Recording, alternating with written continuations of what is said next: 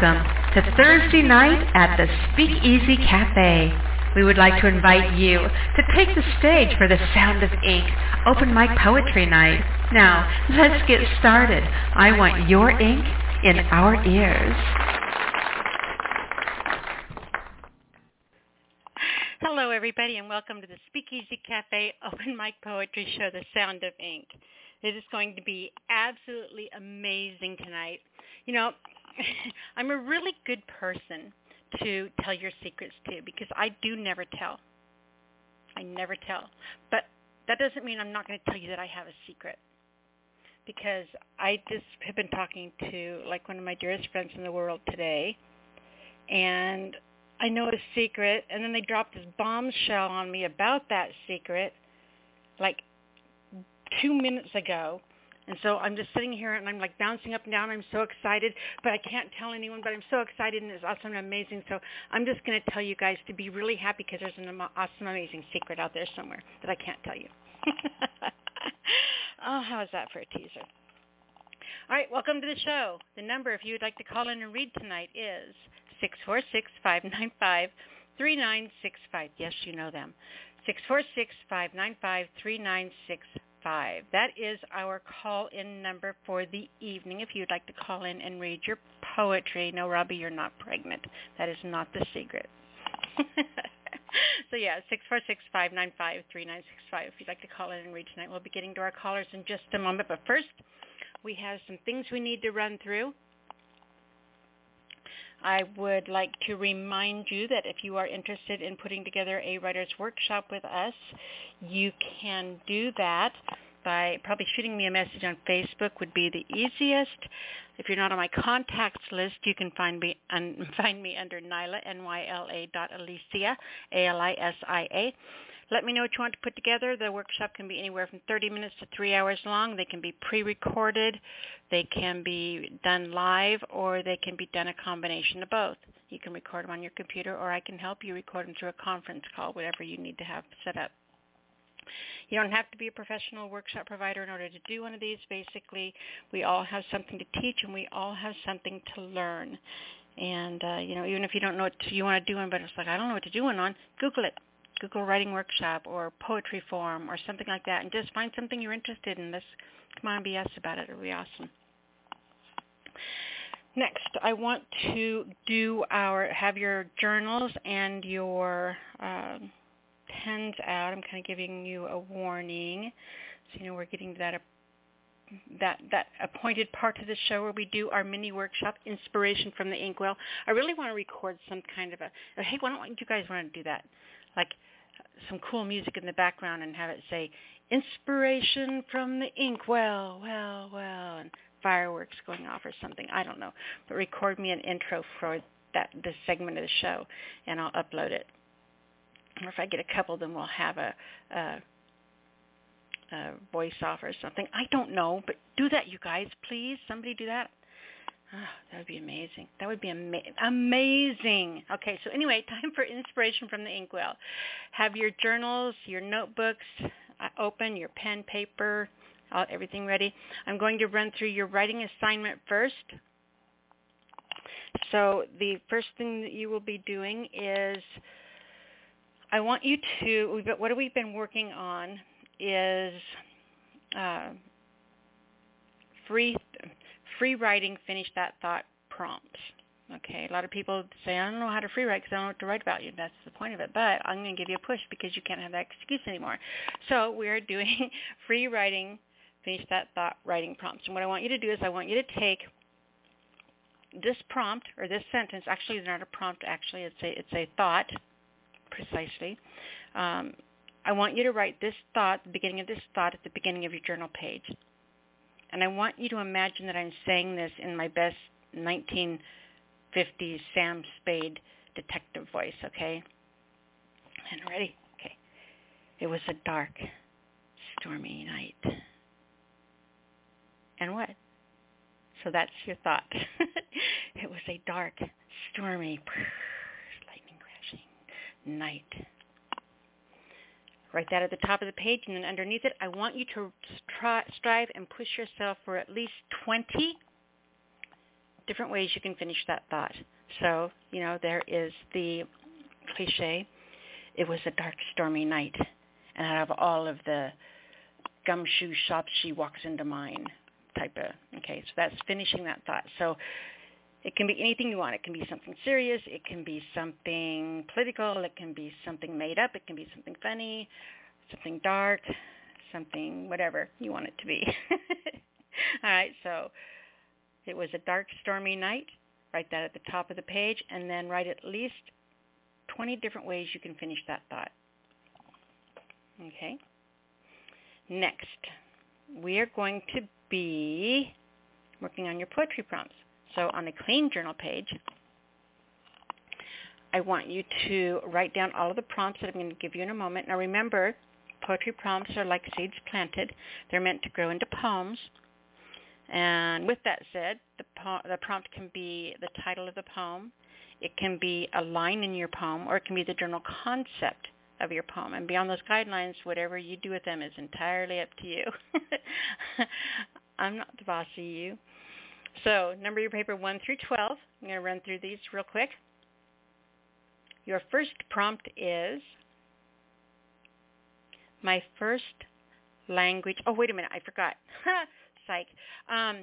There's 14. Number your paper 1 through 14. Because I was working on this list today, and all the different prompts started rolling together into a poem, and I put 14 in there because I was thinking of all of them as I was writing a poem with these prompts inside my head, and I didn't know what 2 I was going to keep and which 2 I was going to get rid of, or what I would put in a poem or what I wouldn't, and I was panicking, and so I was like, wait. I can do what I want. This is my show, right? So this week you get 14 because I couldn't figure out which 2 to cut. All right, so 1. My first language returns. My first language returns. Number 2. The rampart of what was. The rampart of what was. Number 3. The ocean's rightful child. The ocean's rightful child. Number 4. 3 days to kill a dragon. 3 days to kill a dragon. Number 5. The gift of hunger. The gift of hunger. 6. Time nibbles away at the corners. Time nibbles away at the corners. 7. At the jagged end of that longest night. At the jagged end of that longest night. Number 8. The cracked open heart of it. The cracked open heart of it. Number 9. To travel with the wind. To travel with the wind. 10. Through asphalt vapors. Through asphalt vapors. Number 11. Slipping under the edge of evening. Slipping under the edge of evening. Number 12. Filled with a longing to race. Filled with a longing to race.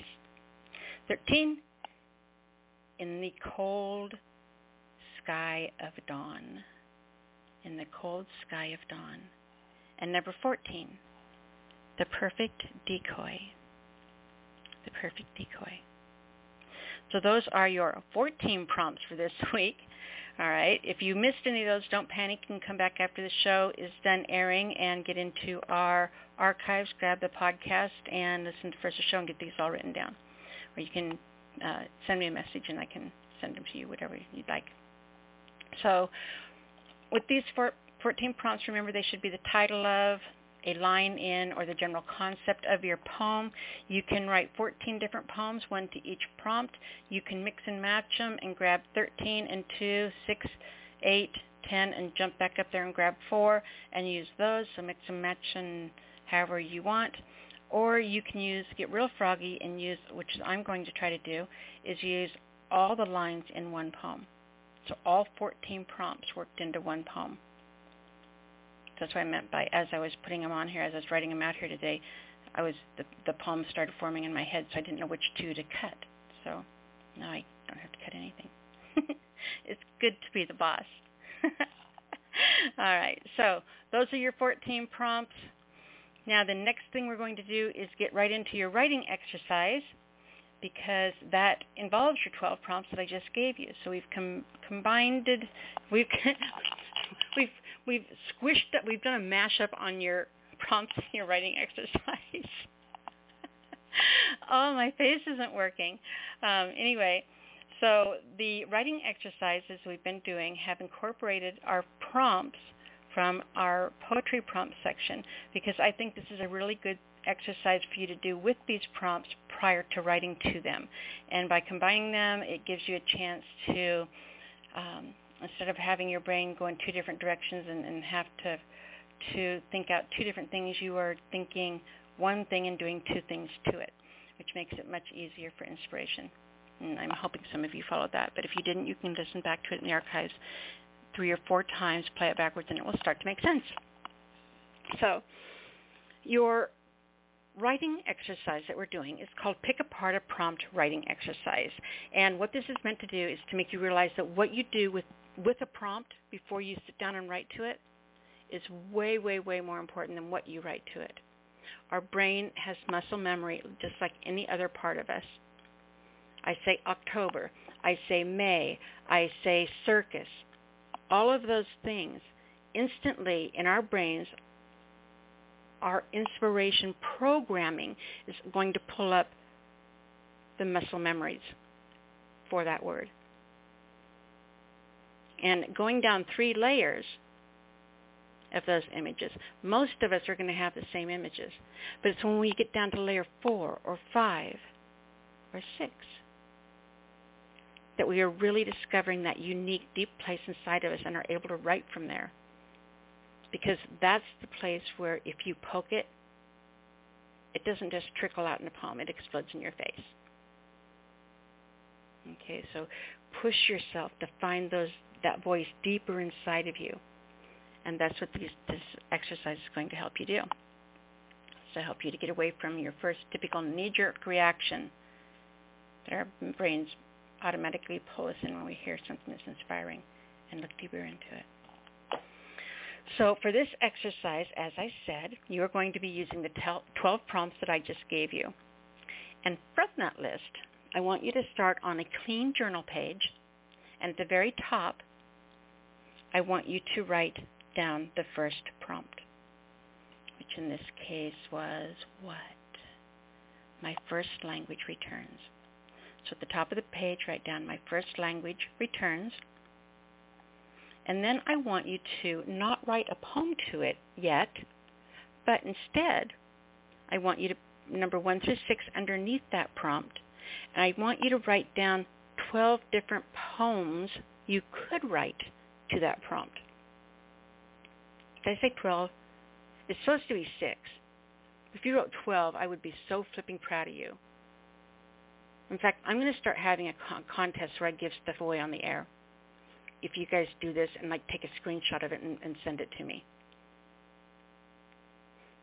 Okay, so you're supposed to do 6, but if you do 12, you're just going to be like teacher's pet. Anyway, so at the top of the page, write my first language returns, and then underneath it, I want you to write at least 6 different poems you could write to that prompt. 6 different ways you could take it, 6 different angles you could look at it from, things that could be a voice for or the shadow of, the face, the mask covering. Okay, so write down the first prompt and then at least 6 to 12, 6 to 12 poems you could write to it. Then I want you to go to the second prompt and do the same thing for it. Write it on a clean page. And why a clean page? Because you always want to leave room to continue. What if you came back later and thought of 6 more poems and you didn't have any place to write them under number 1? So yeah, top of a clean page, write the second prompt, and then write at least six different poems you could write to that prompt. Go on down the list until you reach number 12, and you have at least 6 different poems you could write to each of the 14 prompts. All right? And I promise you, and I put this challenge out there every single week, and I have had nobody call me on it, because it is the truth. You cannot do this exercise that I just gave you without somewhere along the way, along the paths you're following, where something, an idea, is going to jump out and grab you, and you're going to end up writing a pretty amazing poem because of it. And if you can get through all 12, doing at least 6 for each one, 14, and doing 6 for each one, you know what I'm saying? Okay, when I say 12, I mean 14, all right? So you will not be able to get through that, all of those, without finding something that's going to grab you and take off and running. And that's what searching in those deeper areas inside ourselves are going to reward you with, doing this. So once again, these are your 14 prompts, and the prompts you will also be using in your Pick Apart a Prompt writing exercise before you write to them is, number 1, my first language returns. 2, the rampart of what was. Number 3, the ocean's rightful child. 4, 3 days to kill a dragon. Number 5, the gift of hunger. 6, time nibbles away at the corners. 7, at the jagged end of that longest night. 8, the cracked open heart of it. 9, to travel with the wind. 10, through asphalt vapors. 11, slipping under the edge of evening. 12, filled with a longing to race. Number 13, in the cold sky of dawn. And number 14, the perfect decoy. So there you go. Those are your 12 writing 14 writing prompts, and the prompts you'll be using in your Pick Apart a prompt. I'm just going to have to start doing it like, he, she, his, her, this, they, these is going to be your prompts. So yeah, those are your 14 prompts. Remember, you guys, we are working on a couple of things as a way to help improve ourselves, kind of a combined goal where we can all encourage each other and do them together. It's easier when, there's safety in numbers.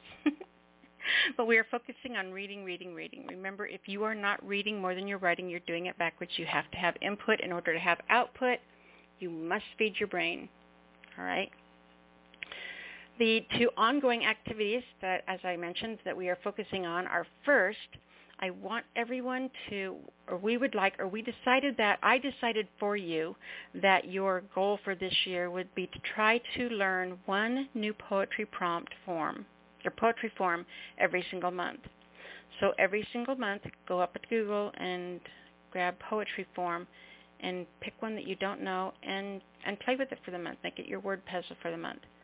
And write one, learn 1 new poem. Like I did the sonnet, and I screwed it up. One had, the count was off on one of the lines, but it was pretty amazing, because that has been my nemesis forever, is the sonnet, and I finally wrote one.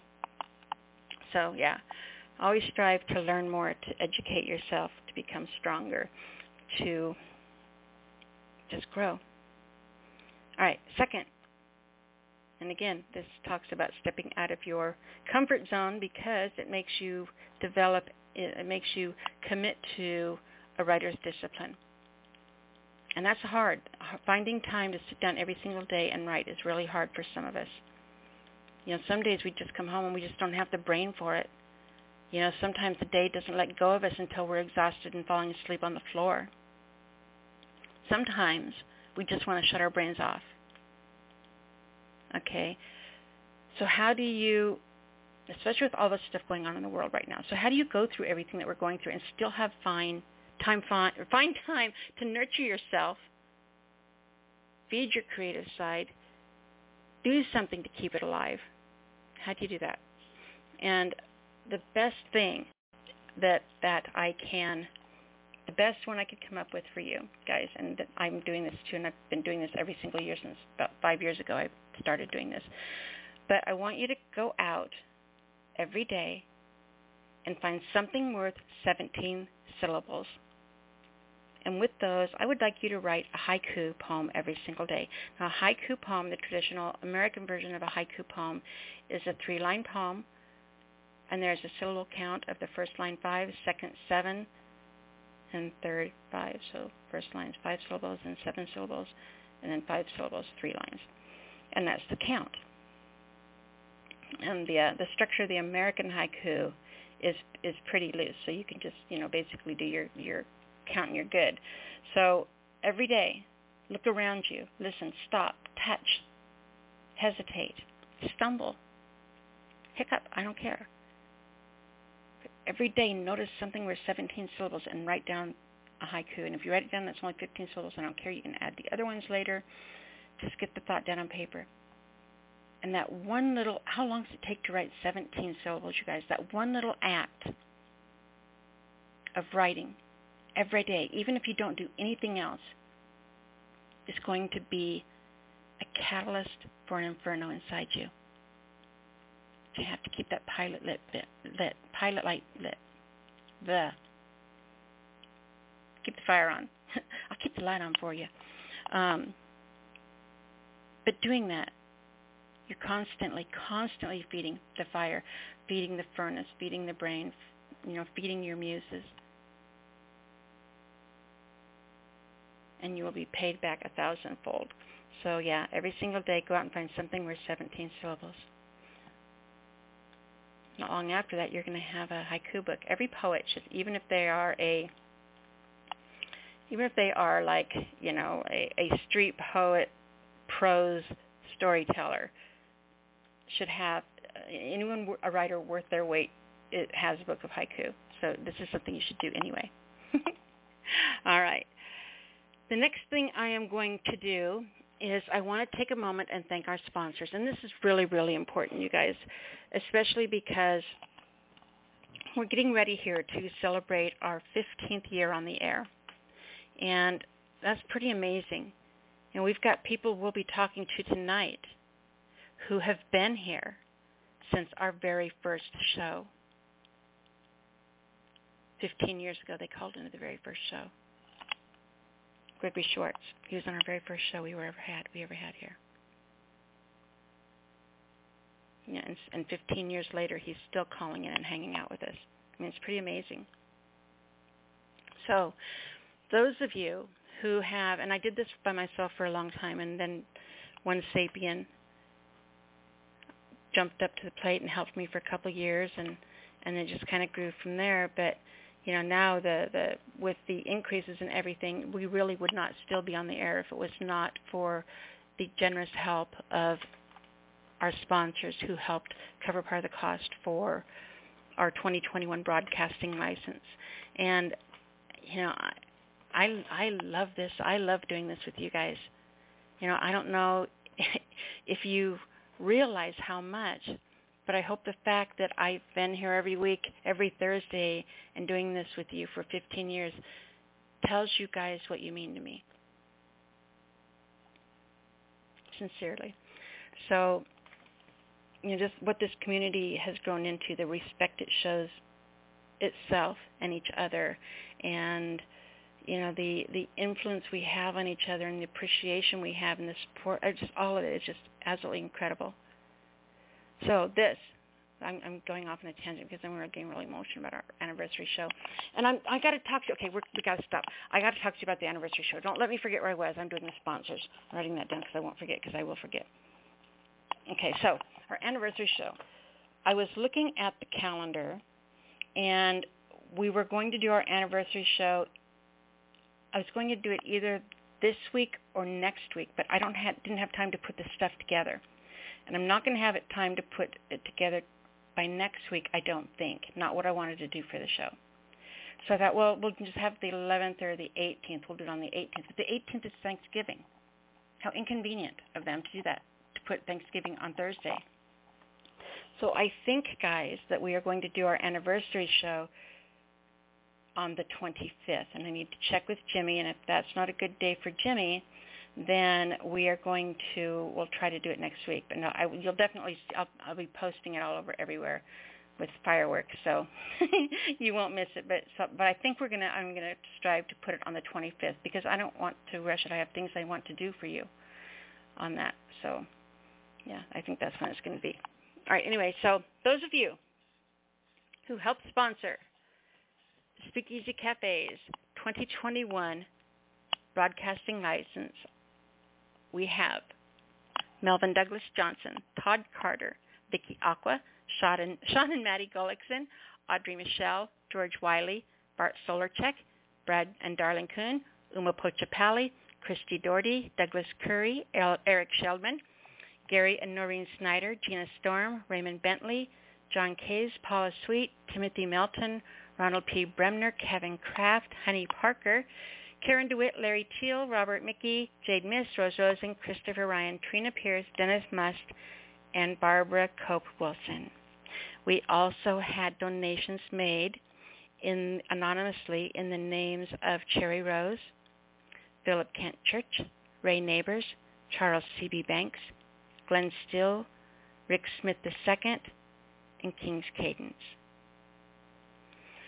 So thank you. Thank you, sponsors. We appreciate you so much. Sincerely. Pretty amazing, this place. You guys are just incredible. Anyway, all right, so yeah. The next thing I am going to do is I am going to play an audio track. Now, we always start and end every episode with a track from one of you poets. So if you would like to send me in something you have recorded, you can probably, the email address would be the easiest, and it has to be MP3 format for me or something that I can download in an MP3 format, just FYI, because I've got a lot of stuff sitting in there that I'm still trying to figure out how to get out of there. But the word "the" is in the email title. You can email those to me at the SpeakEasy Cafe at gmail.com, the SpeakEasy Cafe at gmail.com.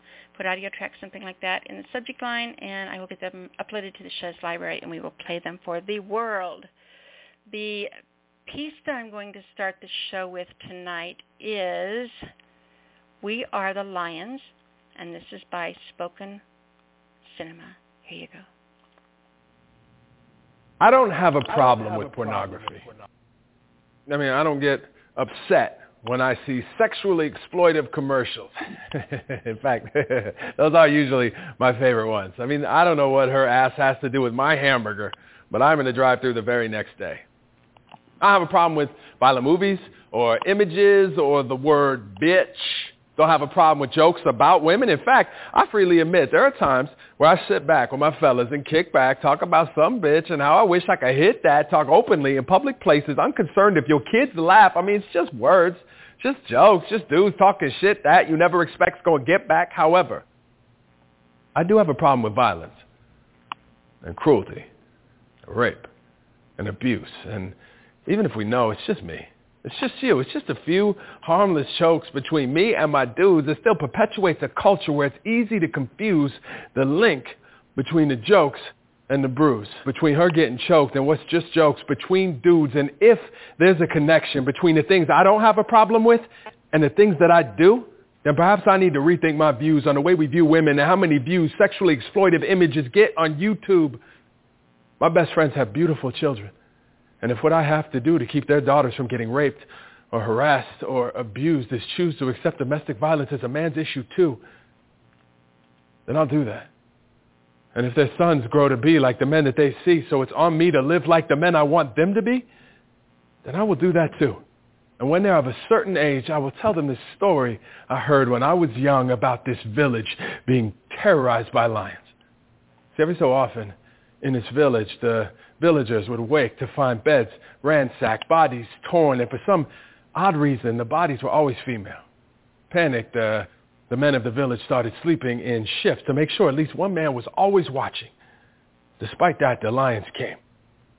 Too worried to sleep now, the mothers crept to the beds of their babies, and there, watching over them, they learned why the victims were never men. Because on random nights, for unknown reasons, as the fog crept in and the moon caught in the branches, the boys and men of the village became the very thing the women they loved feared most. When I was young, I thought that story was about lions. It's not. See, when we are children, the monsters are under the bed. When we are adults, the monsters have moved. They are inside us. They fight us. They climb in bed beside us. And so to stay safe from danger, we raise our girls to believe they must avoid it. And we raise our boys to believe they must become it. And so they do. And then one day, they grow up to discover they are the lions. They are the ones you're watching out for. They are the ones. We ask her, what did you do? When we should ask him, what have you done? But we don't. As if we can't blame him, as if it's her fault for failing to accept that being safe around men, that's not safe to expect. I mean, she got in the cage with the lion. She deserves what she gets. And as men, we have to reject that mindset or the violence won't end. We have to accept most often it starts in the hands and hearts and minds of men. And we are the lions time and again. And if we aren't the lions, we are on their side. Too often standing proudly in defense of the pride, perhaps afraid that if we stand with women against the lion, we will ourselves be devoured. And so, ironically, to prove we aren't cowards, we become cowards. To prove we aren't weak, we become weak. To prove we are still lions, we become sheep, unwilling to do the one thing that must be done. Speak. And our silence chokes as heavy as hands. It stings in every black eye. Where men stand, violence lives or dies. And that is why to call this just a women's issue is a lie. We must be involved. This is a problem that cannot be solved with our silence. If we want to end the violence, we must speak. We must act. 1 in 5 women are raped by men. We must own that fact. 640,000 women and girls are trafficked for sex annually. We must own up to that. 3 women are killed each day by men who say they love them. That fact is ours and ours alone. Domestic violence is ours to own. This is what we must understand. This violence ends where it starts, in the hands and in the hearts and in the minds of men, because we are the lions. Time and again.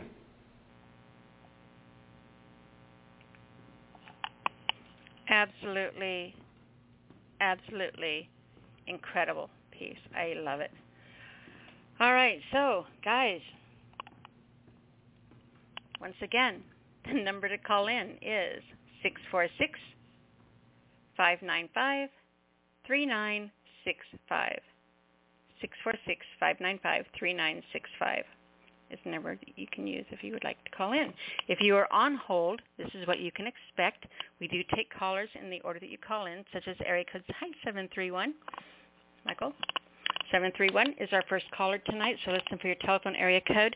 When I bring you on, please make sure to introduce yourself. It's really important that people know who's reading, just so that you want to make sure your name's attached to your work. You never want to send your work out there into the world without having your name on it. So that's a good thing. And then let people know who you are, so that I don't get bombarded with messages saying, "Oh my gosh, who is this?"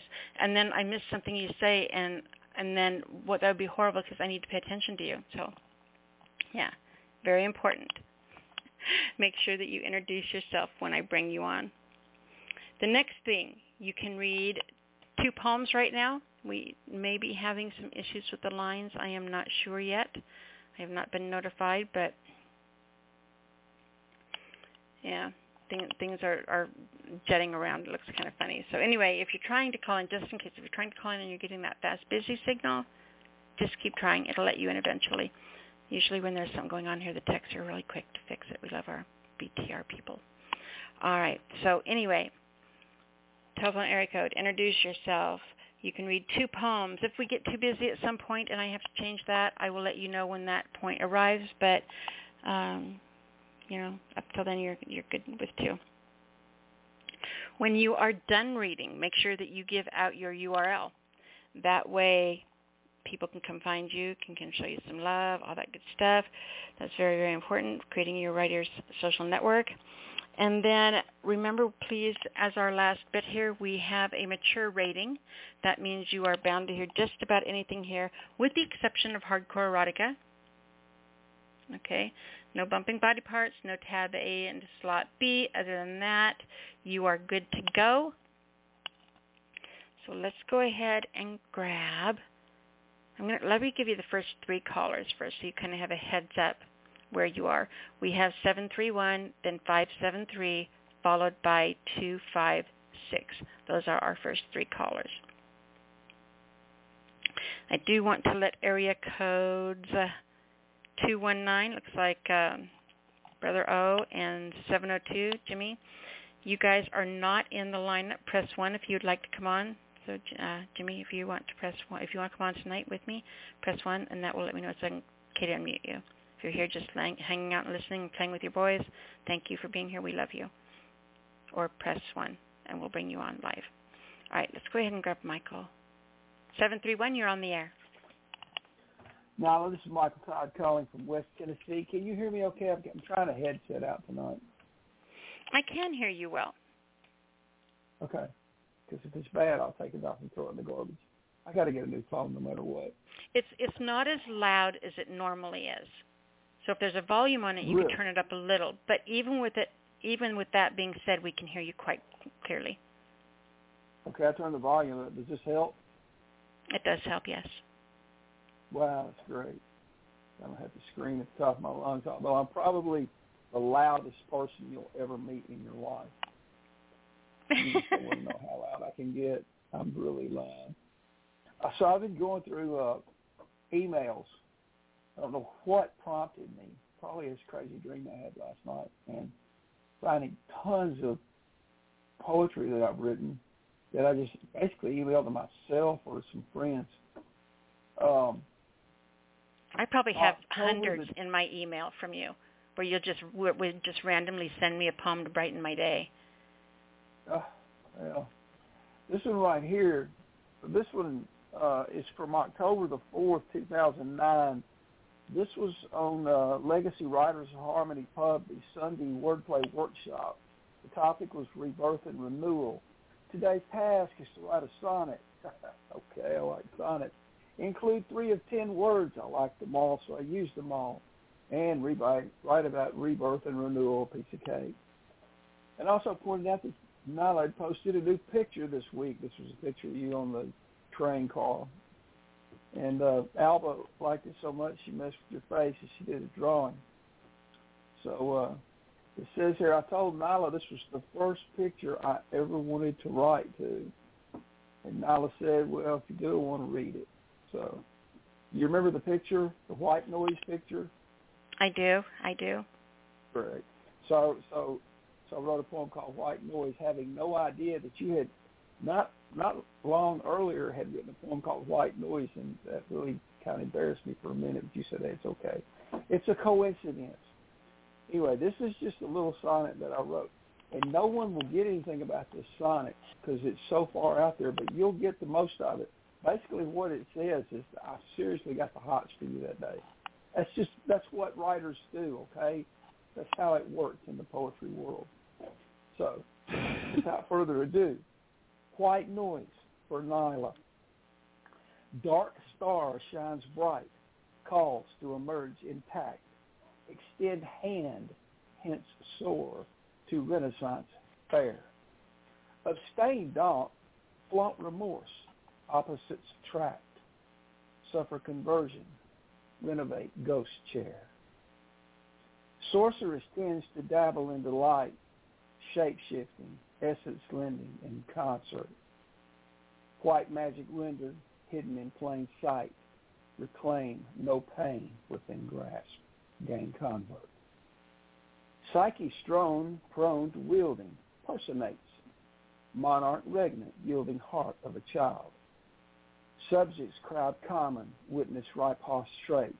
Renaissance displayed, steadfast, spirit wild. Enact exact change according to fate. Perceptions least altered, often equate. Insight. I love you so much. That's awesome. Obviously, I love you too. You know, you've been here since before the beginning too. You know, I think about that. I knew you before the Speakeasy, right? Or was it right after I started the Speakeasy? It was before the Speakeasy. We met before I knew Speakeasy existed. You and Jimmy had started it a few months prior. I didn't know what it was. I met you because Lainey said, hey, there's this girl you need to meet. Wow. Thanks, Lainey. That's top of the list of things. And because of that, we've had the most amazing friendship over all these years, and you are so dear to me. I think so. You need to send me a copy of that poem. Okay. You're like my I don't know, I'll think of the right word. You're my something. You are my something. That is absolutely the perfect word. You are my something, Michael. Yeah. You know what you are to me? What? You're my everything. Aw.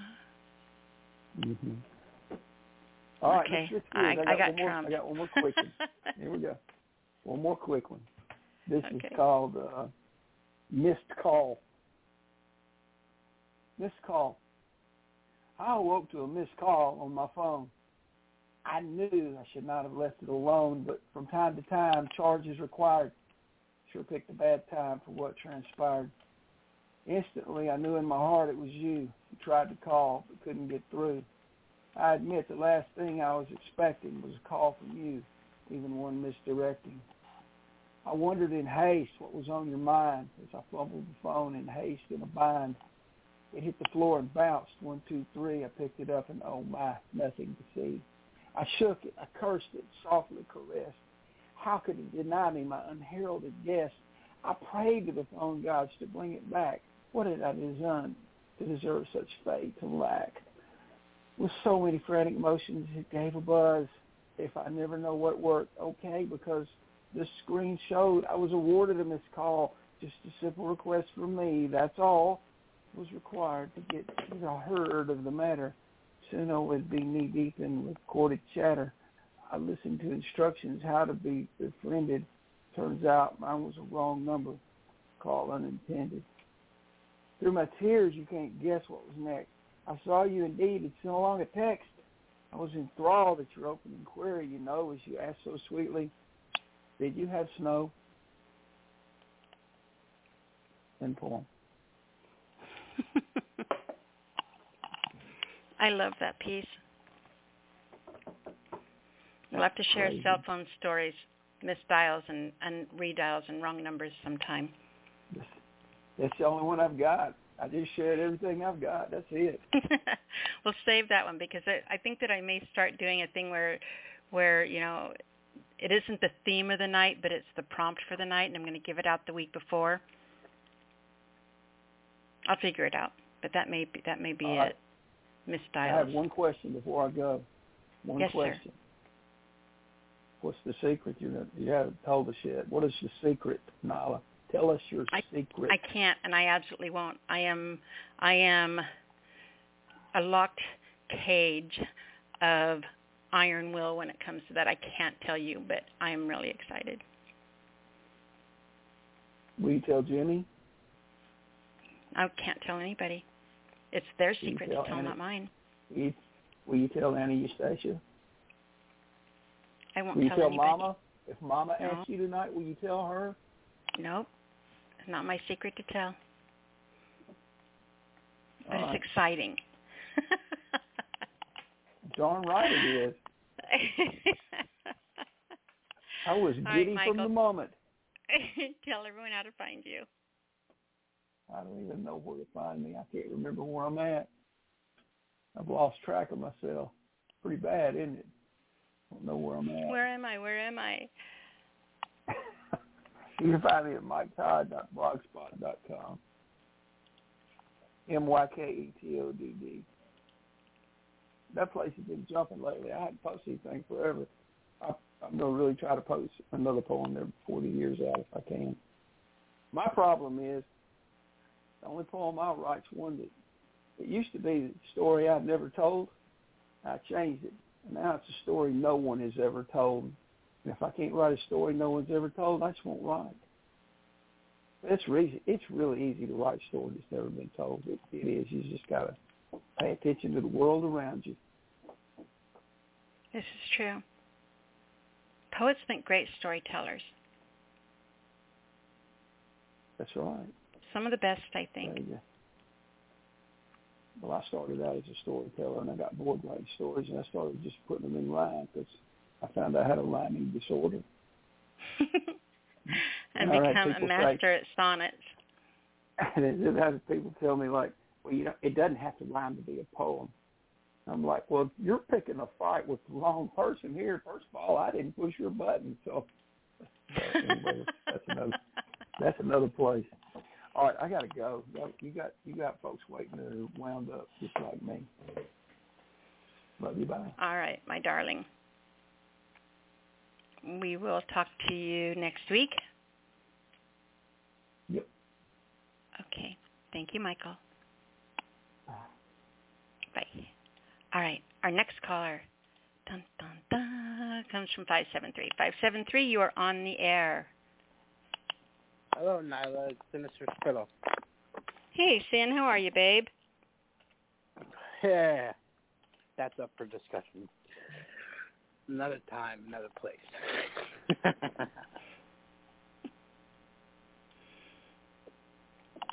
So what do you have for us tonight? I'll ask you that. That might be safer. Yeah. I got an old one. I probably read it before. I wrote it when I was 17, and then I got a somewhat newer one for you. So if we may. Mm-hmm.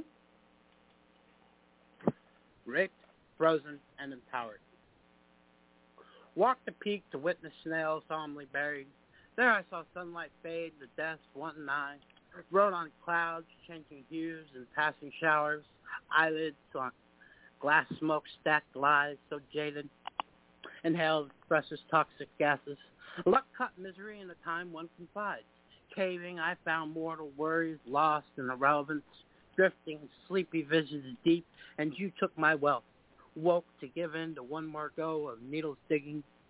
Strange you indulge, whether your cup half full or plenty. Distill sips from my chalice and brush with the fury.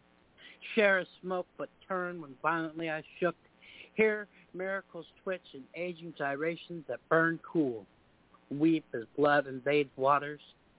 Bathe with me in passion's steeping oracle, forgotten.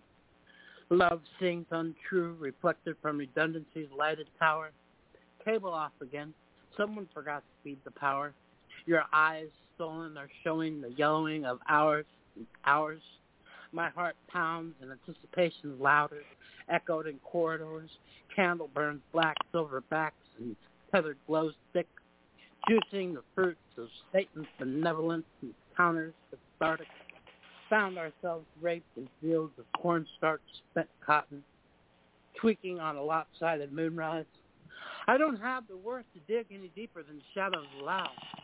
Shuffling amongst these worms, snails, and mortuary flowers, drinking the air deep as lungs butter on porcelain altars, catching sideways glimpses of all that has gone amiss. Prance on broken clouds heavy with death of angels, witnessing trivial acts of unholy sanctions on flyways. Limited now, the low and worth martyr themselves anxiously, drunk from drinking deep in flesh torn by rusty nail. Enter my body vigorously through moments, not hours. Lay with me in fields of spray-painted pragmatic posies. The eclipse to come will reinvent lost sermons wasted. Stone the notions of social reform to engage and devour. I'm freeze-framed lunacy and death. I am empowered. Slumped over steering wheels, heartbeat chasing. Second I was raped of courage and displaced, gurgling in the lulls of timidance as life is fading. And peace. Wow. Everything is so jagged-edged all the way through. That's the feeling that you get. Well, thank you. Hearing that is that jagged edge. Incredible, hon.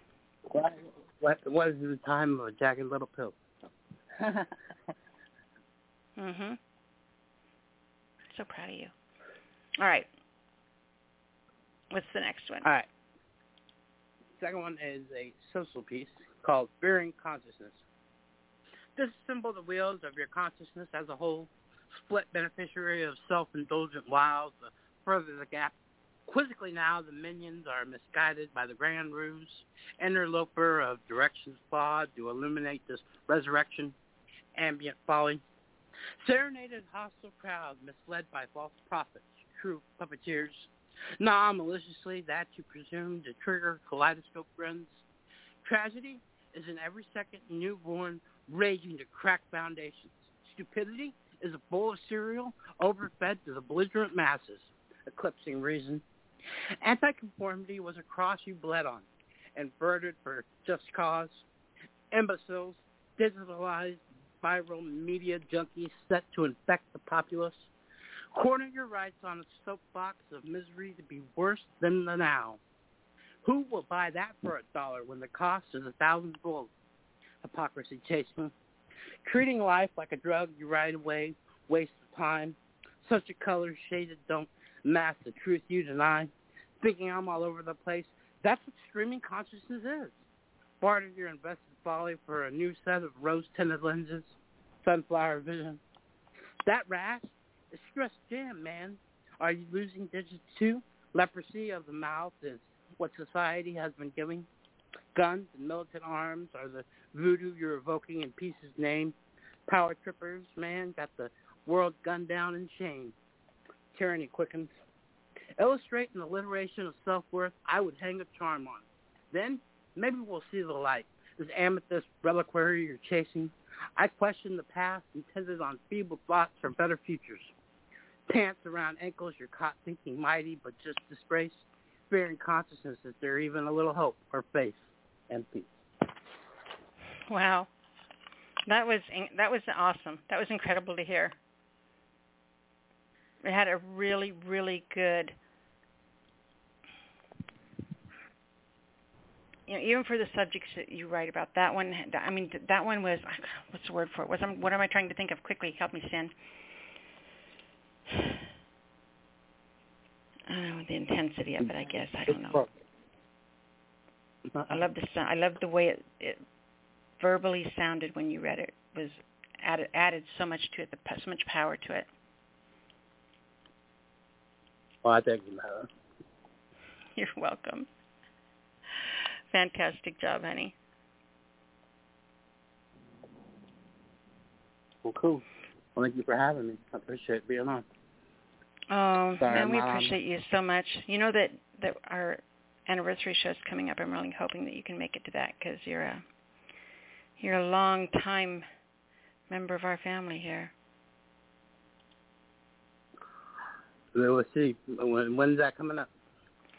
It's going to be maybe next week, but I doubt it. I think I'm going to try to push if Jimmy's available to do it on the 25th because the 18th is Thanksgiving. So, okay. Yeah, probably the 25th because things have been crazy here. And I didn't get everything Hopefully done I'll yet. be Don't tell anyone. All right. Great job, honey. Thank you. Have a good night. We'll talk to you next week. Bye-bye. It's always good to hear from Sin. All right. Our next caller comes from area code.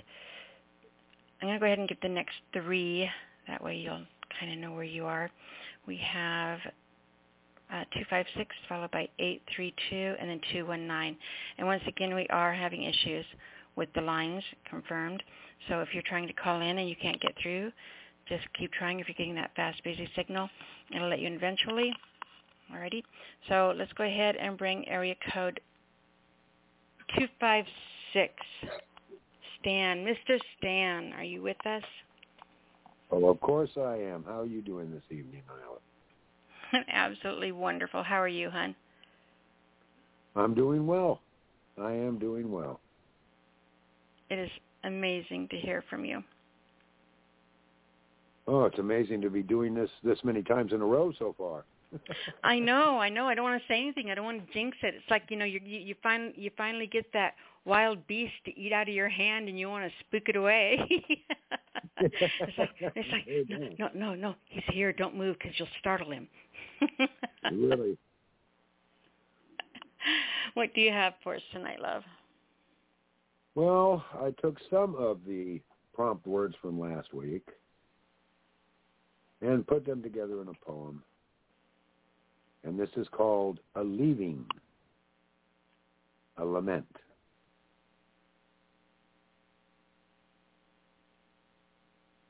The way of me a penny at a railroad crossing, spread thin in all directions, heart-twisted, tossing. Communications to friends and family of well-being and good cheer lies trapped in a pencil sharpener like the shavings, brittle and sheer. Oh, to be as a sparrow on the wind above this sad oblivion, or stand, hold strong in the heavens as the star hunter, Orion. A solitary memory is not enough to ease the morose my heart is in.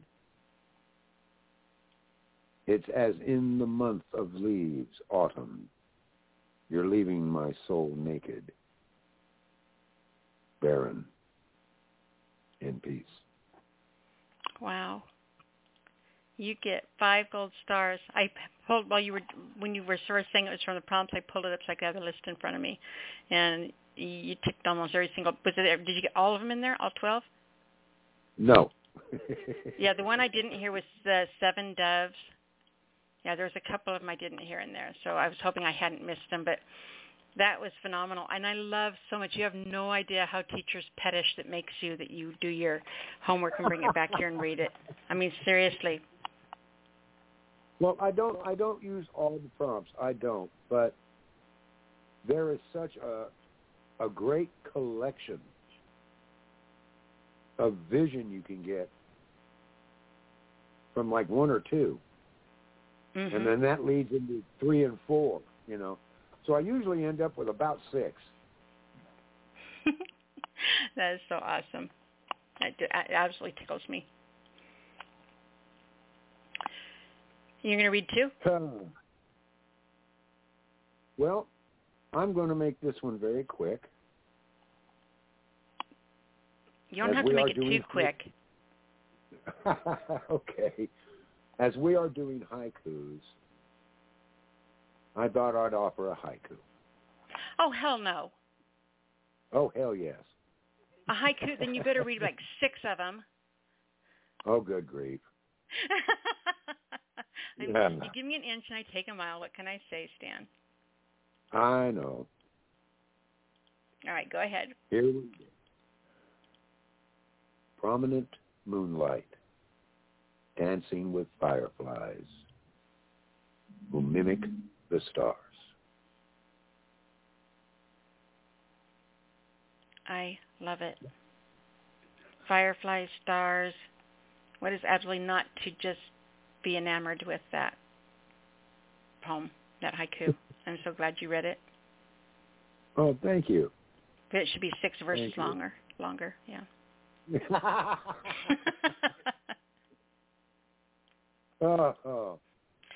That's my challenge to you for this week. My personal challenge to you this week is to write a 6-verse haiku. Well, I've done a 5-verse, so I imagine I can pull off a 6. Yeah. See, always pushing, always asking for more. Typical woman. I know. There's the challenge. A 6-verse haiku. I could make it really hard and tell you that you had to write it in 6 different forms of haiku.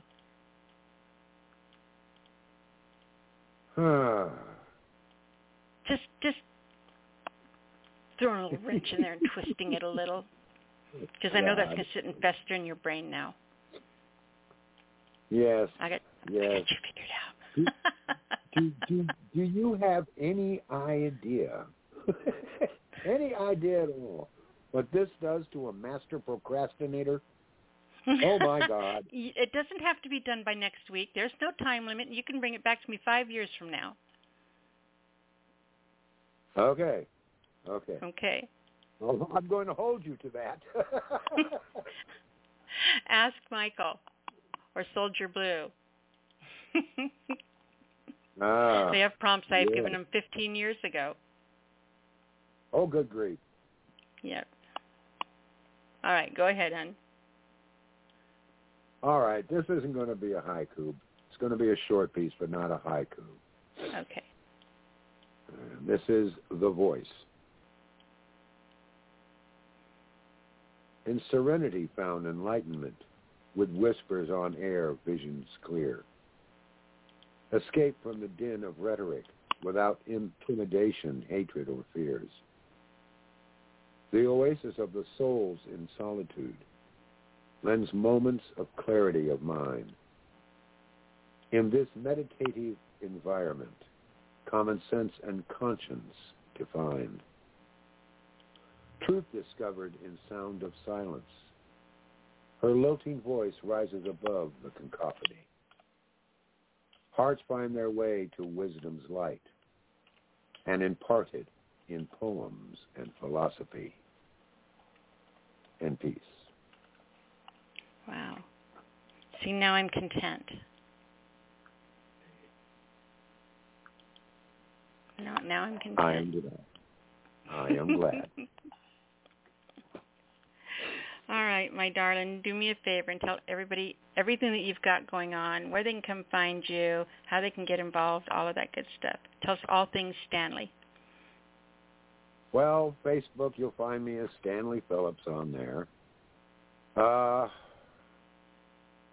Occasionally, you'll find me on different venues of the Epiphany Radio broadcasting. You will, on occasions and hopefully consistently, start finding me Thursdays on Nyla's Speakeasy Cafe.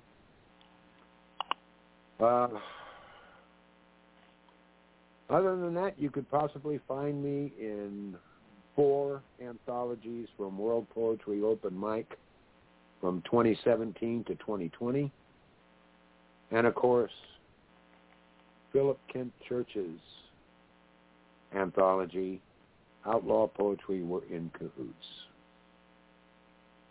Perfect. All right, sweetheart, great job tonight.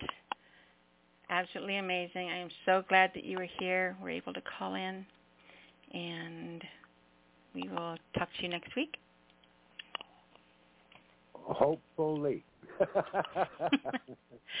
I don't want to push the envelope too far here, but just a subtle hint if you can.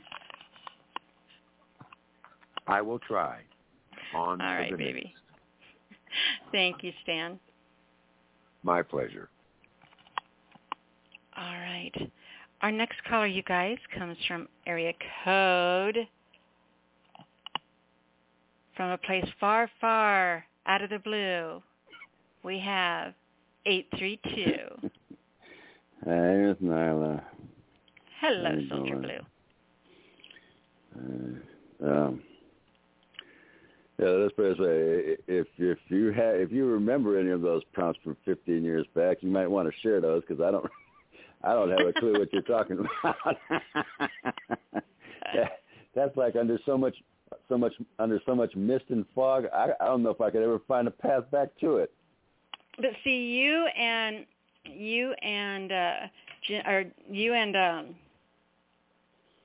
Michael are really good about flat out telling me I don't do homework.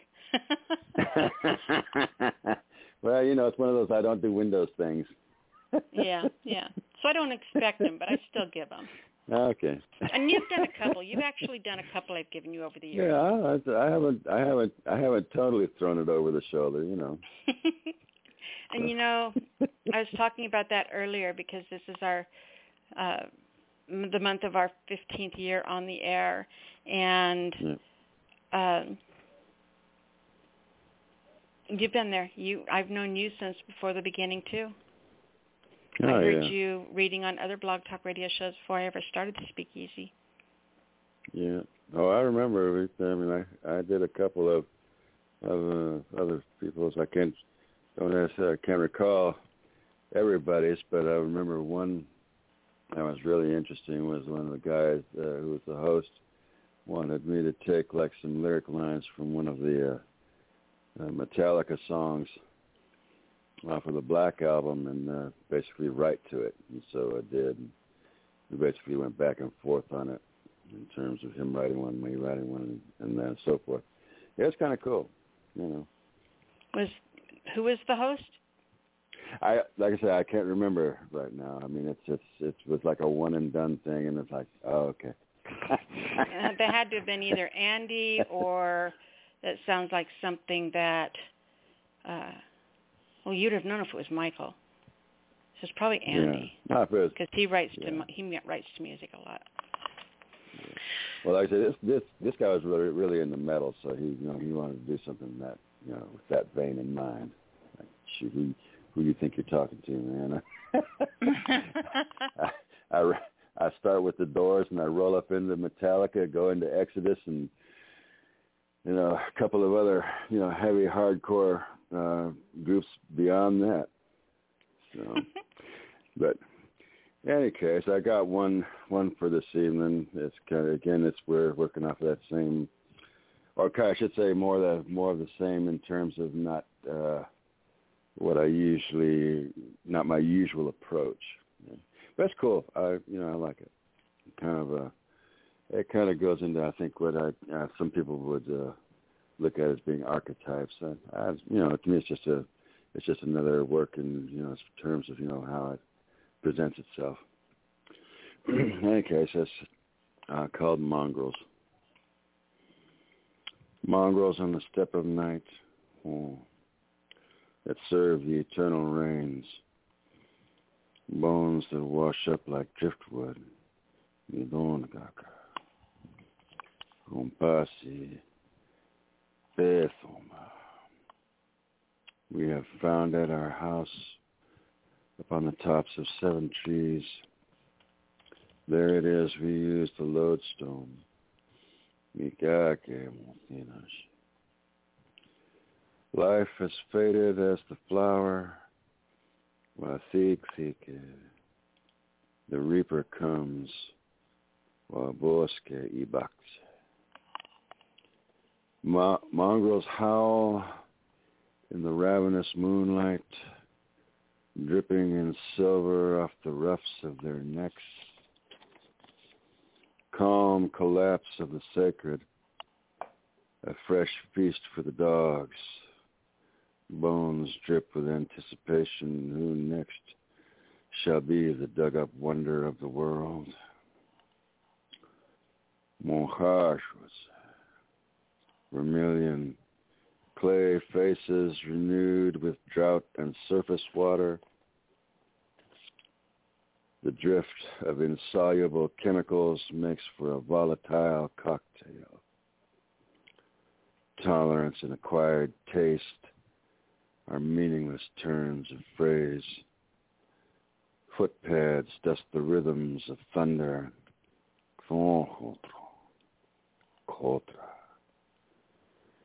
The blackbirds, the soft wind pushes raindrops. Water smoke, the fog and failures of teardrops. The failure of teardrops to slow the madness. Strays and mongrels all awake in the half-light, that quiet step before dark.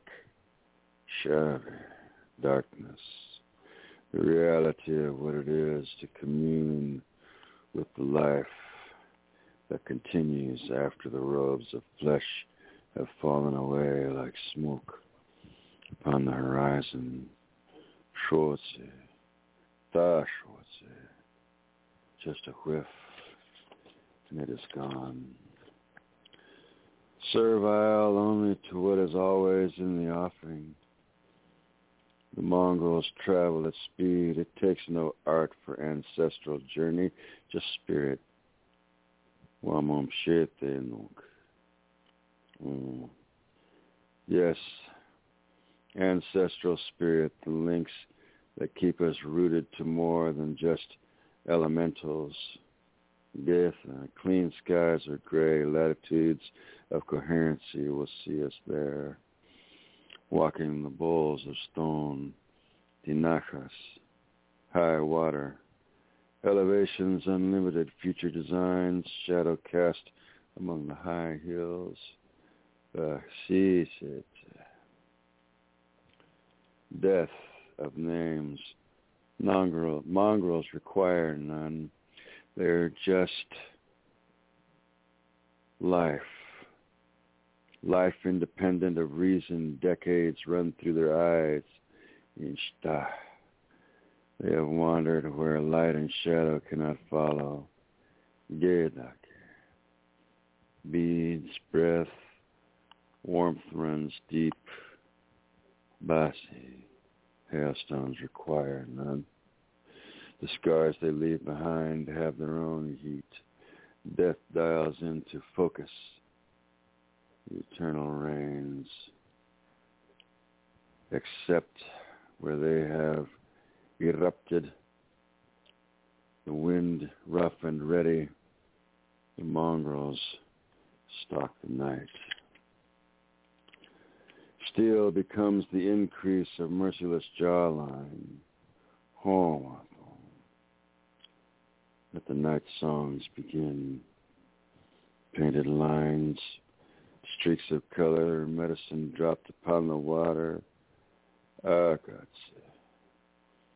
Let us shake the snake-tail medicine. Yarrow, have a care. Sometimes it can bite. Pass it unto the sacred stranger. Suit, there shall be a feast of good food. Let us pray, pray with soft weights so as to escape the mongrel's stare, lest he call his brothers for a share of our bones. Wahi Gakpo. Let us spill the bones at their feet so that all can be plainly seen with second sight, divine rhythms never conceived upon this good earth. The eternal rains wane once again, seething to stillness upon the horizon line. The mongrel's howl becomes a hum, and as we dream, we see the morph. The drying heat reminds us of the summer hum, and we become dragonflies. Our minds fall into the soothing pool and eddies along the riverbanks. The rage recedes, snarls, fall into gnarled sleep, deep rumbles, juddering air, distant thunder. The mongrels wait in readiness. They know the eternal rain shall come again. We are the ghost road born, and we shall make our way home. Thunder rumbles, sounding like mongrels. Mongrels waiting for the time and the night. Donc, journée ouverte in peace. That was pretty intense, Soldier Blue. There's some when you write them that I can tell they are a fury of thought that spill. And there's other ones like this. I can tell you there's places in here where you were quite methodical about the way you wrote things. Your imagery in this was absolutely amazing. Well, thank you. I absolutely loved it. I give credit to the incendiary literature that I've been collecting recently. I love that you say that. Oh my God, it makes my toes curl. It's like this heavenly orgasmic hum of celestial perfection when those words come out of your mouth. Hey. Me, I'm more looking at it like I'm looking up at somebody and just giving them both of my middle fingers and just saying, kiss my ass.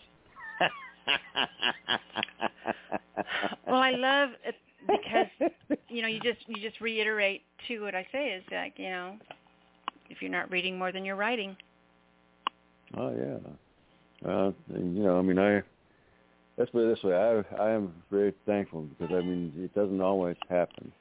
But I'm very thankful that the fact that I should say, in spite of myself, I would have to say, that the 3 books I'm reading, at the moment, Wait a minute. Did you say 3?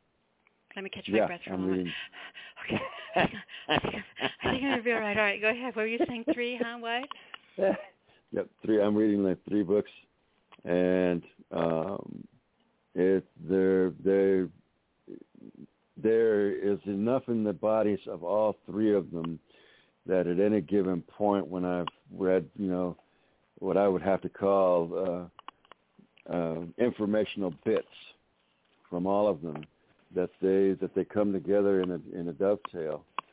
And I love it when that happens because it allows me to broaden the scope out on a lot of things. And it just is I'd like to say I'm grateful for that. I don't try to take anything like that for granted. Well, we're grateful for it too.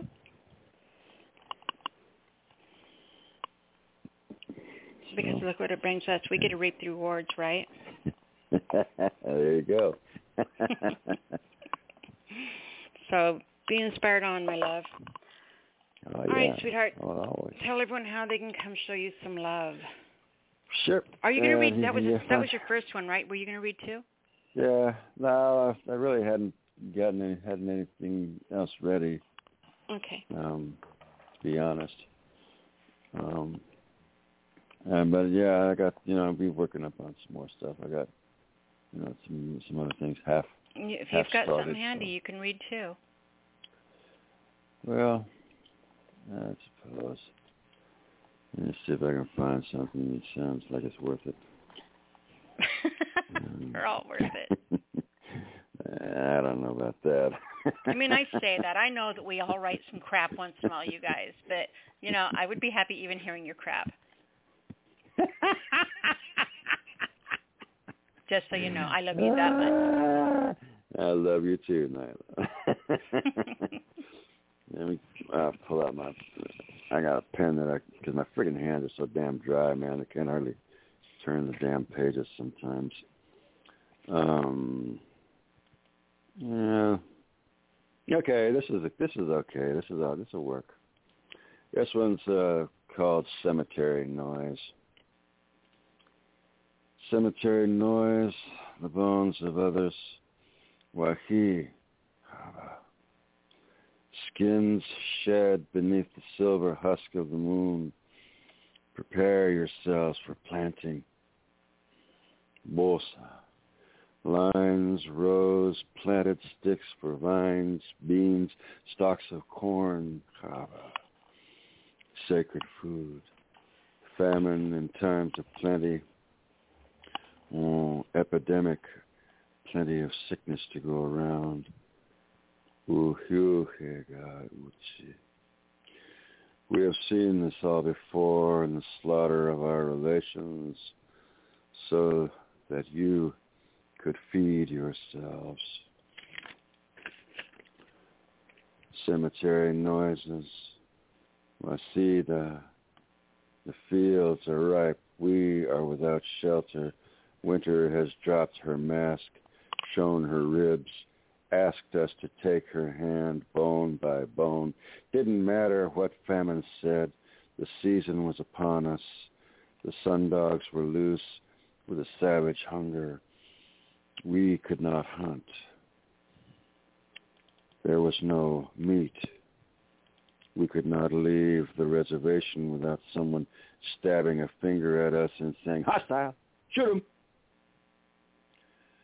They gave us short rations, maggots fed on our flour, disease fed on our government-issue beeves, cattle, stock for trade. Do we look like you?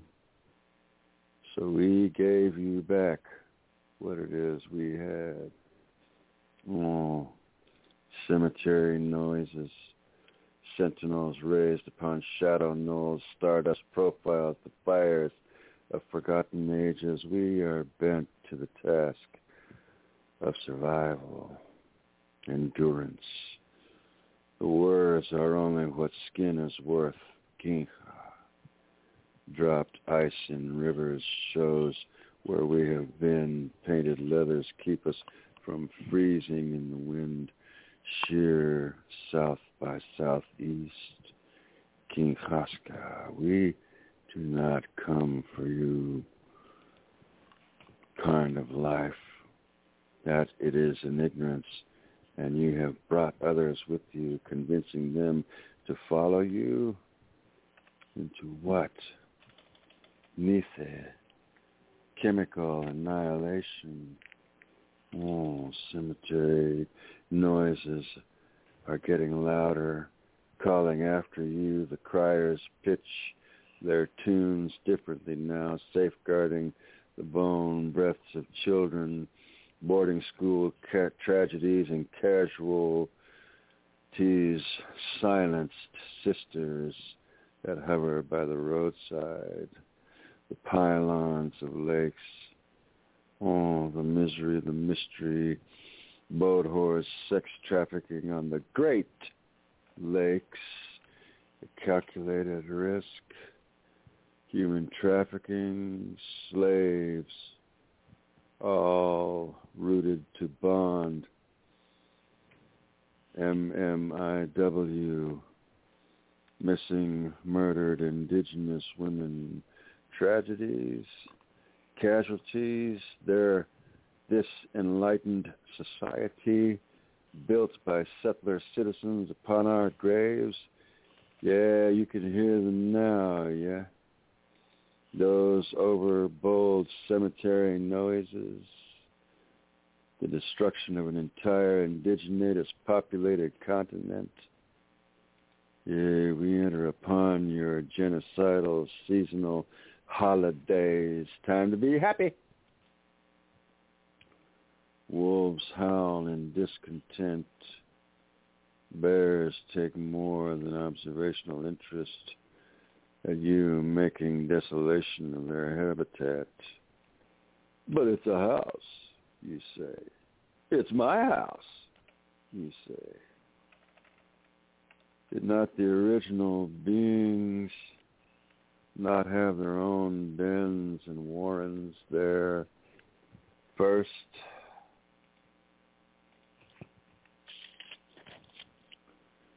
Are you so blind, so degenerately ignorant, so civilized that the only homes you recognize are your own? Cemetery noises solidify fangs, canines, and talons to stretch your intestinal dreams so that you might seek other climes instead of assuredly it might be merely a vain effort. But you have to sleep sometime. Archaic delivery, master of impediments, used to be the misinformation that should smother any guiding light. Dago, there beyond the sunrise is the light. Let us run to embrace it. Gedakeshko, shadow images, the deathlands. Let us not walk west again for a while. We have been there many times. The ghosting south is within sight. Let us see which of our relatives have made the return journey. Agati. Death scaffolds, the limbs upon which we wrap our dead. Trago Tronde, our sacred ground. You taught us to hide what we used to celebrate. There is the scream of a midnight murder, a pulling train, the freight of days, stones, and briars.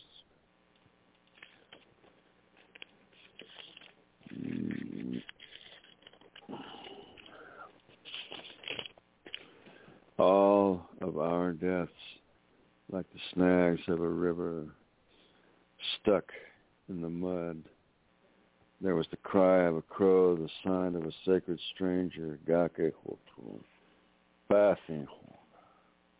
What should we do?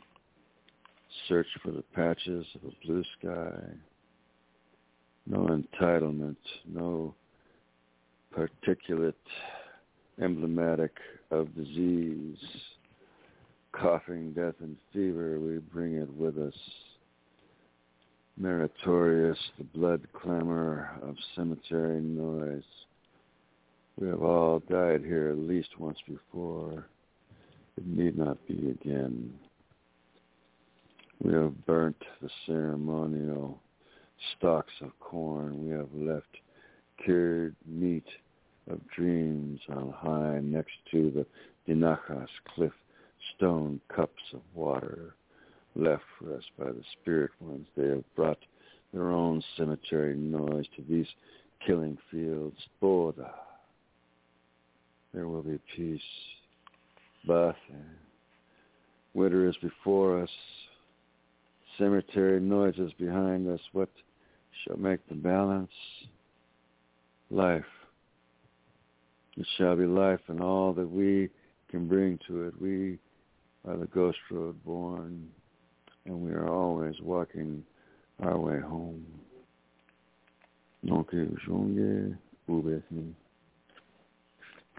In peace. Absolutely have my breath taken away. There's absolutely no way someone can listen to your work and not be emotionally impacted by it.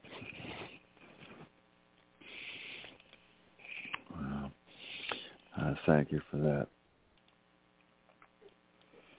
I know that this is that from where I stand, I know that these stories come through me.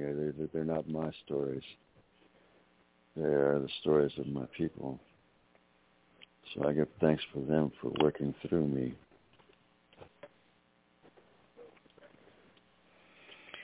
Well, they do a damn good job. That's all I got to say.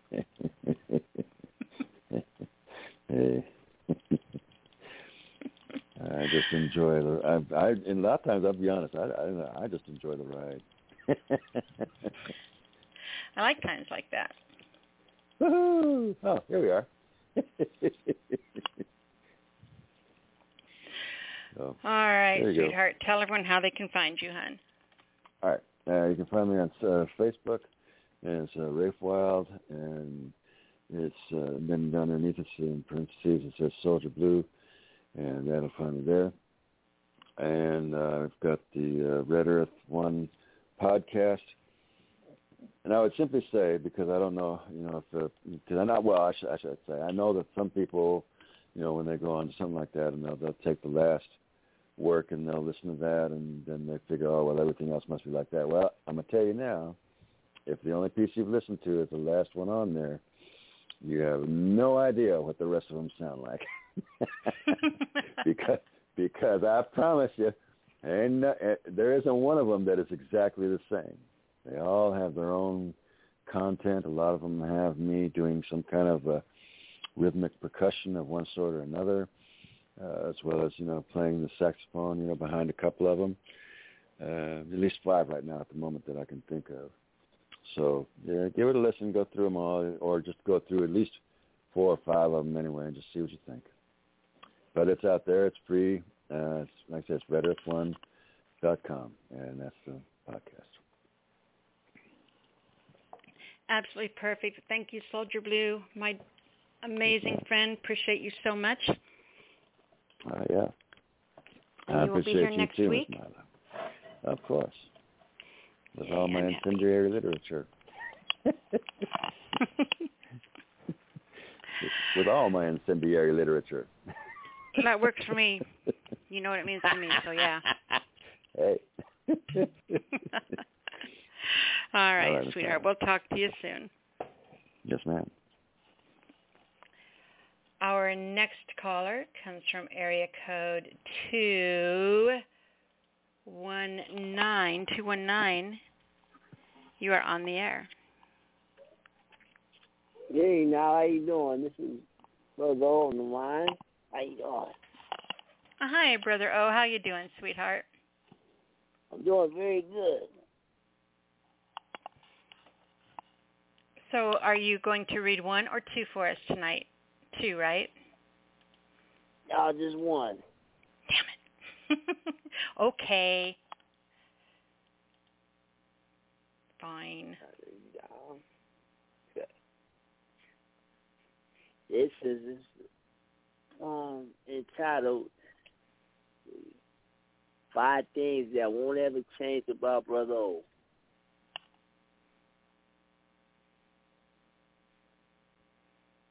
Over the last 10 years or so, I've undergone numerous transformations in order to evolve into the great brother that everybody knows as Brother O, the Living Miracle Professor of Poetry.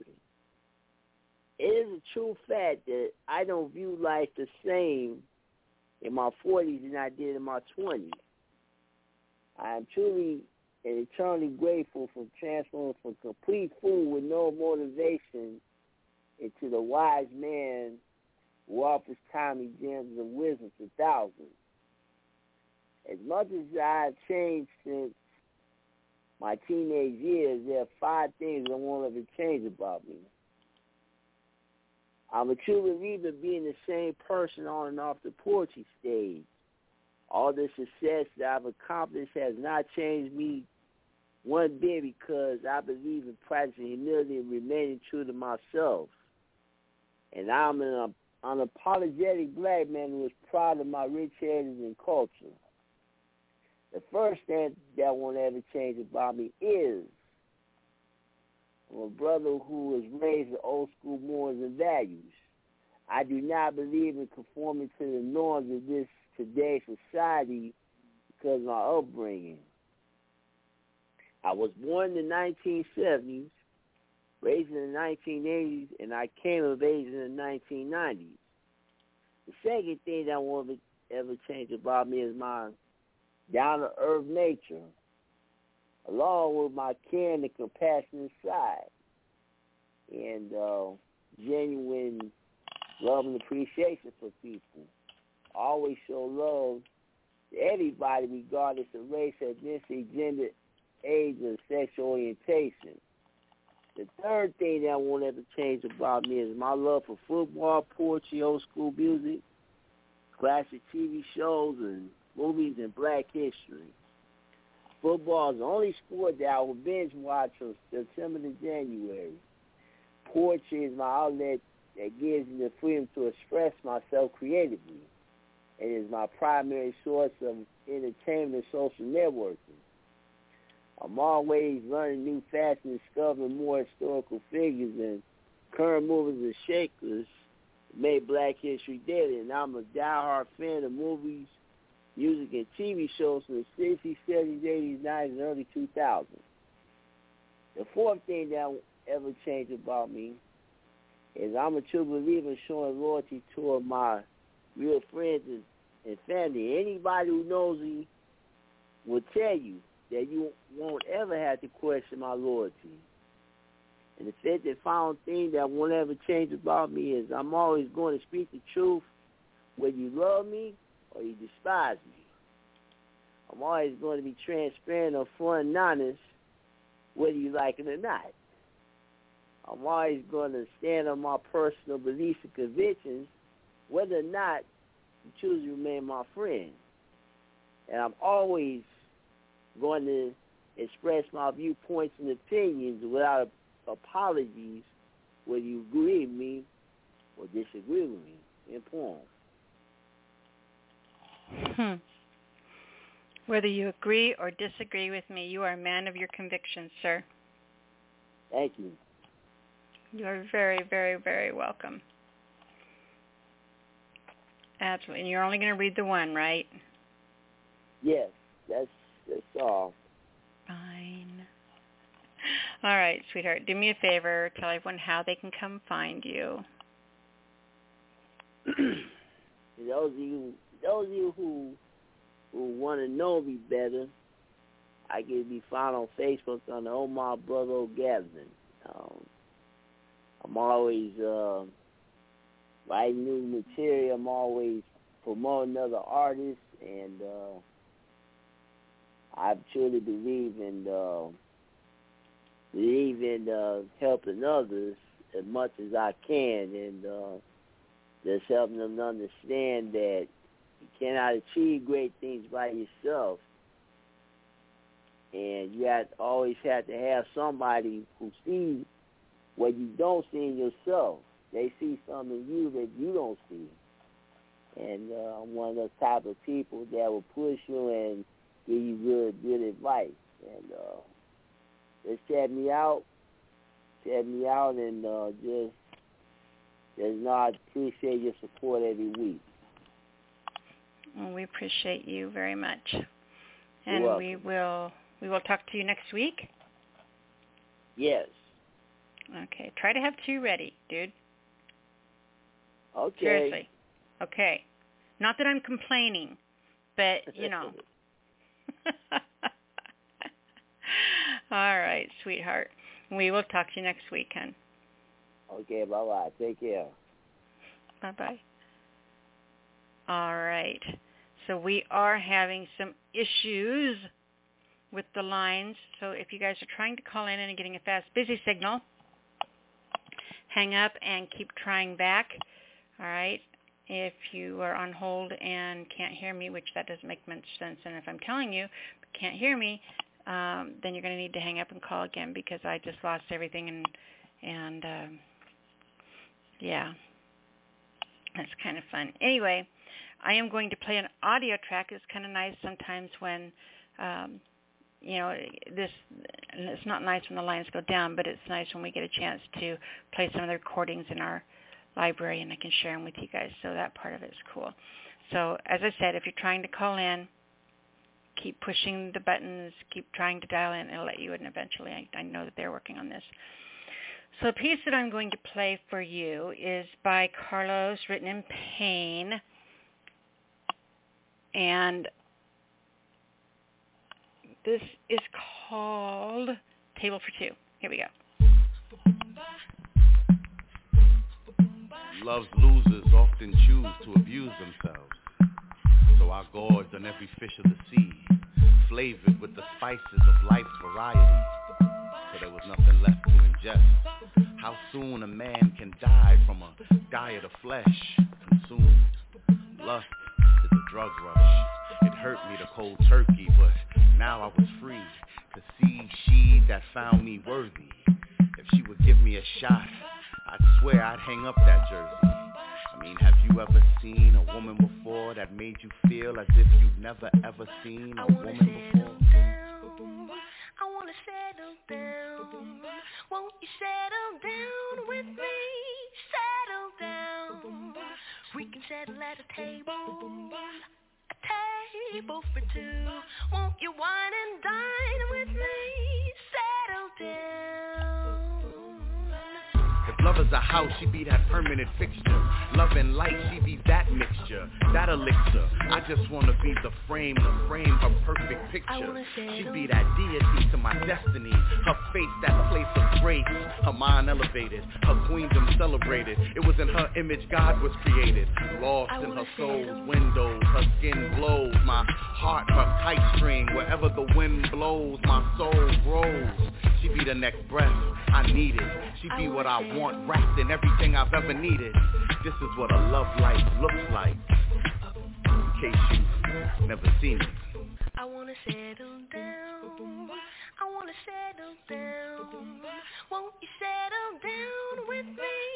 Settle down. We can settle at a table for two. Won't you wine and dine with me? Settle down. I wanna raise a child. I wanna raise a child. Won't you raise a child with me? Raise a child. We'll call her Nebraska. Nebraska Jones. She'll have your nose just so you know.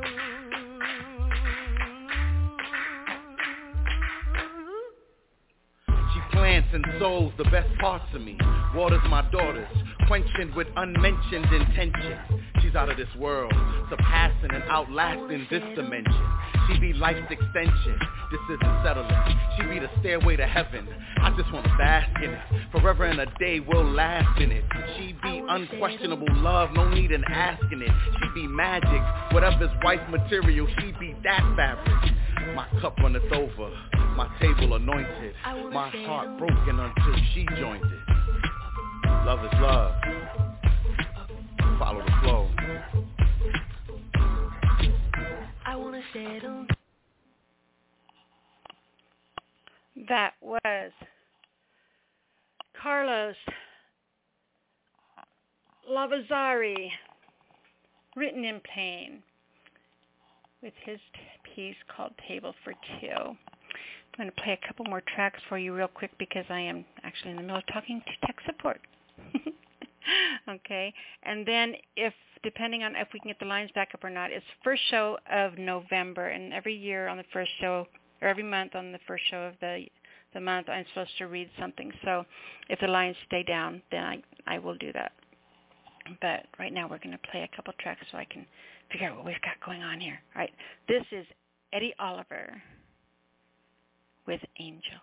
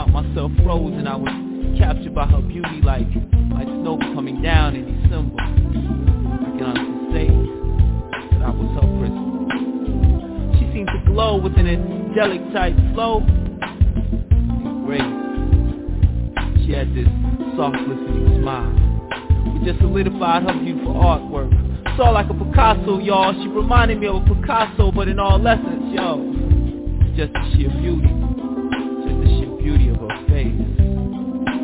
My eyes never wanted, my eyes never ran astray. Nah, see, she was just that damn thing.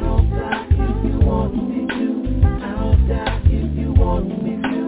I just want to be with you, for you are my angel. Fly away, come with me, let's leave today.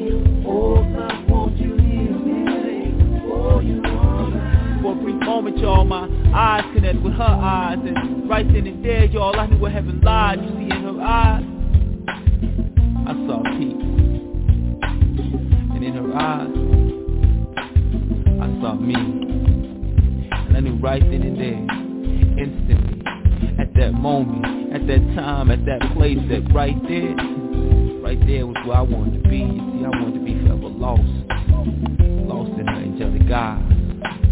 I found myself hypnotized by those majestic maple brown eyes, y'all. Before I was realizing, I was starting to cry. I felt like I wasn't justified to be looking at something that was so beautiful. I just kept asking myself, who am I? You're my angel, I'll die if you want me to. I'll die if you want me to. I just want to be with you, for you are my angel. Together let's fly away, come with me, let's leave today. Oh love, won't you hear me say, oh you are mine.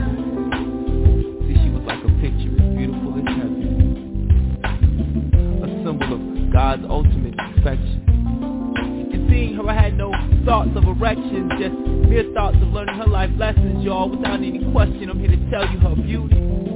Her beauty was an absolute blessing, and it just made me want to tell her that I was in love with her.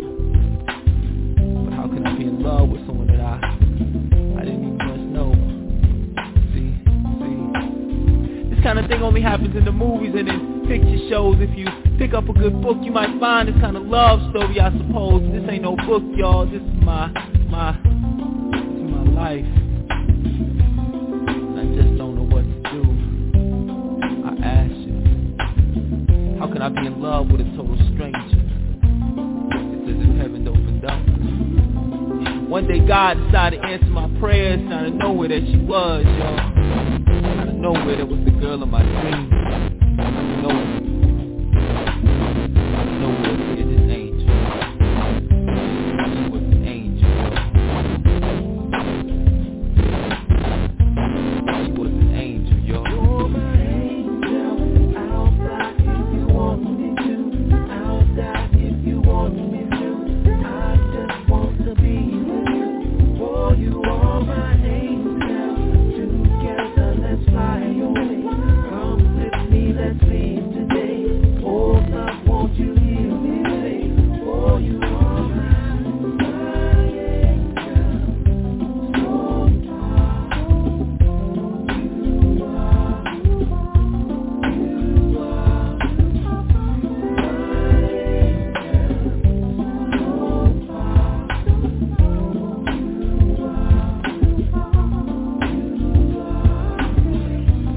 She was an angel, y'all. Yeah, she was an angel, y'all. Come on. Yeah. She was an angel, y'all. Yeah, she was an angel, y'all. Come on. Yeah. She was an angel, y'all.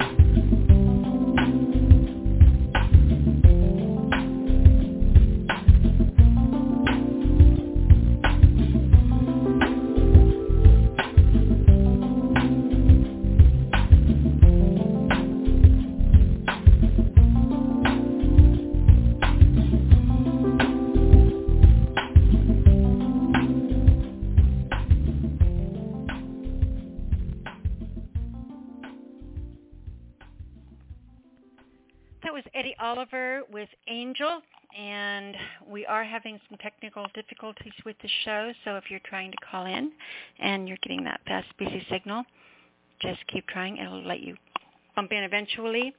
All right, I've got a couple of people able to get through, but I can't tell if they've pressed 1 or not. I've got 407, Raymond, I see you, and then Doug, I see you on the line too, but neither one of you have pressed 1 on my board. So if you guys want to come on the air and read, then please press 1, and that'll alert me that you want to come on. That's 585. There we go. And then 407.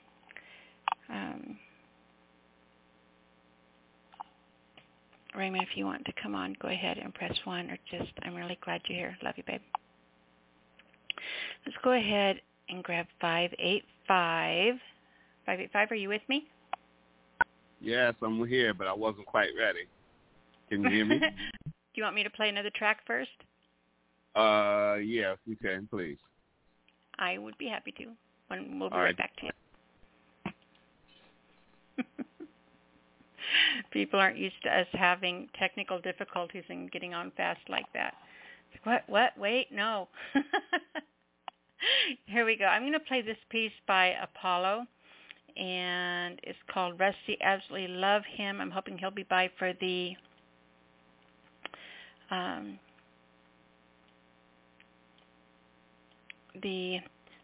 anniversary show. Spit it out, girl. The anniversary show. He was one of our first guests on one of the guest interviews that I did on the Speakeasy when we first started out 15 years ago, and have developed a really good friendship out of that. It was really funny too, because I was looking for guests on the show, so I was just running through things, through files on, or listening to things on YouTube and stuff, or like on Reverb Nation stuff, and I just, hey, this is a really great Pete, you want to come be a guest on my show? Brand new show, not even any episodes under the belt. I'm getting my guests lined up for the first 3 months, and I didn't know who Apollo was when I asked him to be on, but when I found out later, it was like, wow, if I'd have known who you were, I probably wouldn't have had the guts to ask you. So he's pretty amazing. He's just done some phenomenal things. So this is, you guys don't know him, check out Apollo Poetry. This is his legal name, Apollo Poetry. And this is a piece of his from about 10 years ago maybe, and maybe a little bit more than that, and it's called Rusty. Here we go.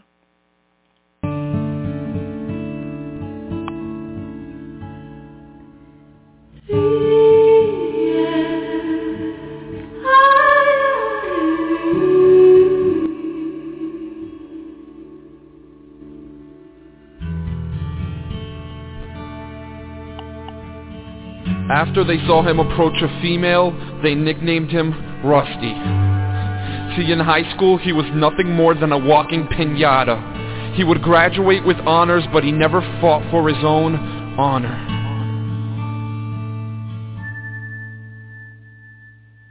Some would blame it on the absence of his father. Others would say it was his mother's legs, because just like Rusty's mind, they were always open. You would think that someone like that would have no love left. There was no love felt just yet. But then the day came as if it was prophesied. I could have sworn that his eyes were a cigarette butt, the way that they lit up. Her real name was Fran, but he nicknamed her Fry, because just like the food, she was fast and he knew it wasn't good for him. But good old Rusty fell in love with Fry, but how could he stop the music while she's dancing with another guy? So they became just friends. F-R-I-E-N-D-S. His love for Fry ends. Friends. But if only he knew, that if only she knew, that for all those 365-day sessions of broken promises, he really loved her. Rusty spent years as a prisoner of half-painted walls, writing poetry, hoping that it will guide him to that moment that he's been waiting for. But that moment turned into a day, turned into a year, turned into a lifetime.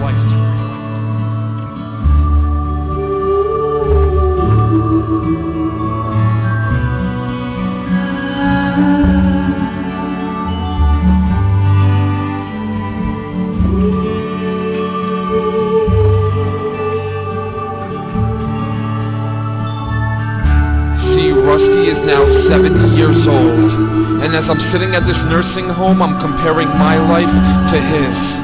So I asked him, whatever happened to the woman that you loved? He just looked at me and said, drugs.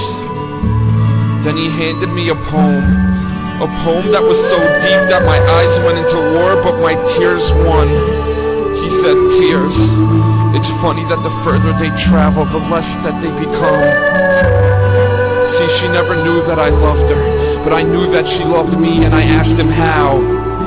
He said that poem wasn't written by him. It was written by her, handed to him at her funeral. Then he looked at me and said, so if you love someone, you tell them now, because the end of your life can be now. So why are you still around? Go and change the world, because I never could.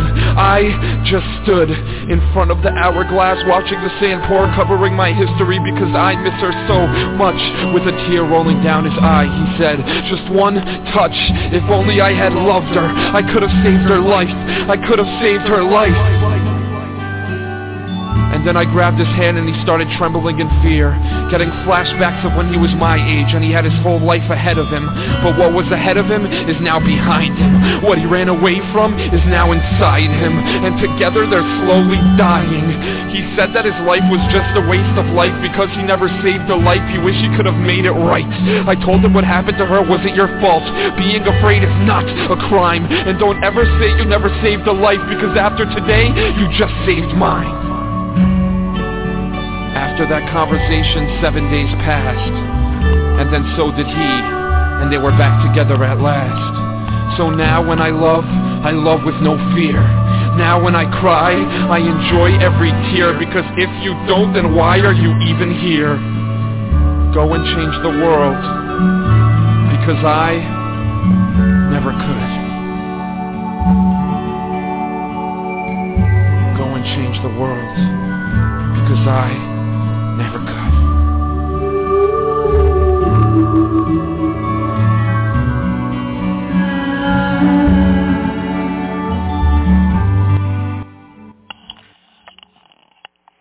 That was Apollo with Rusty.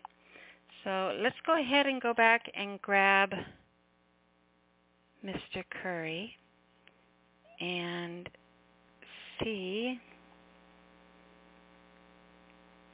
if he is ready.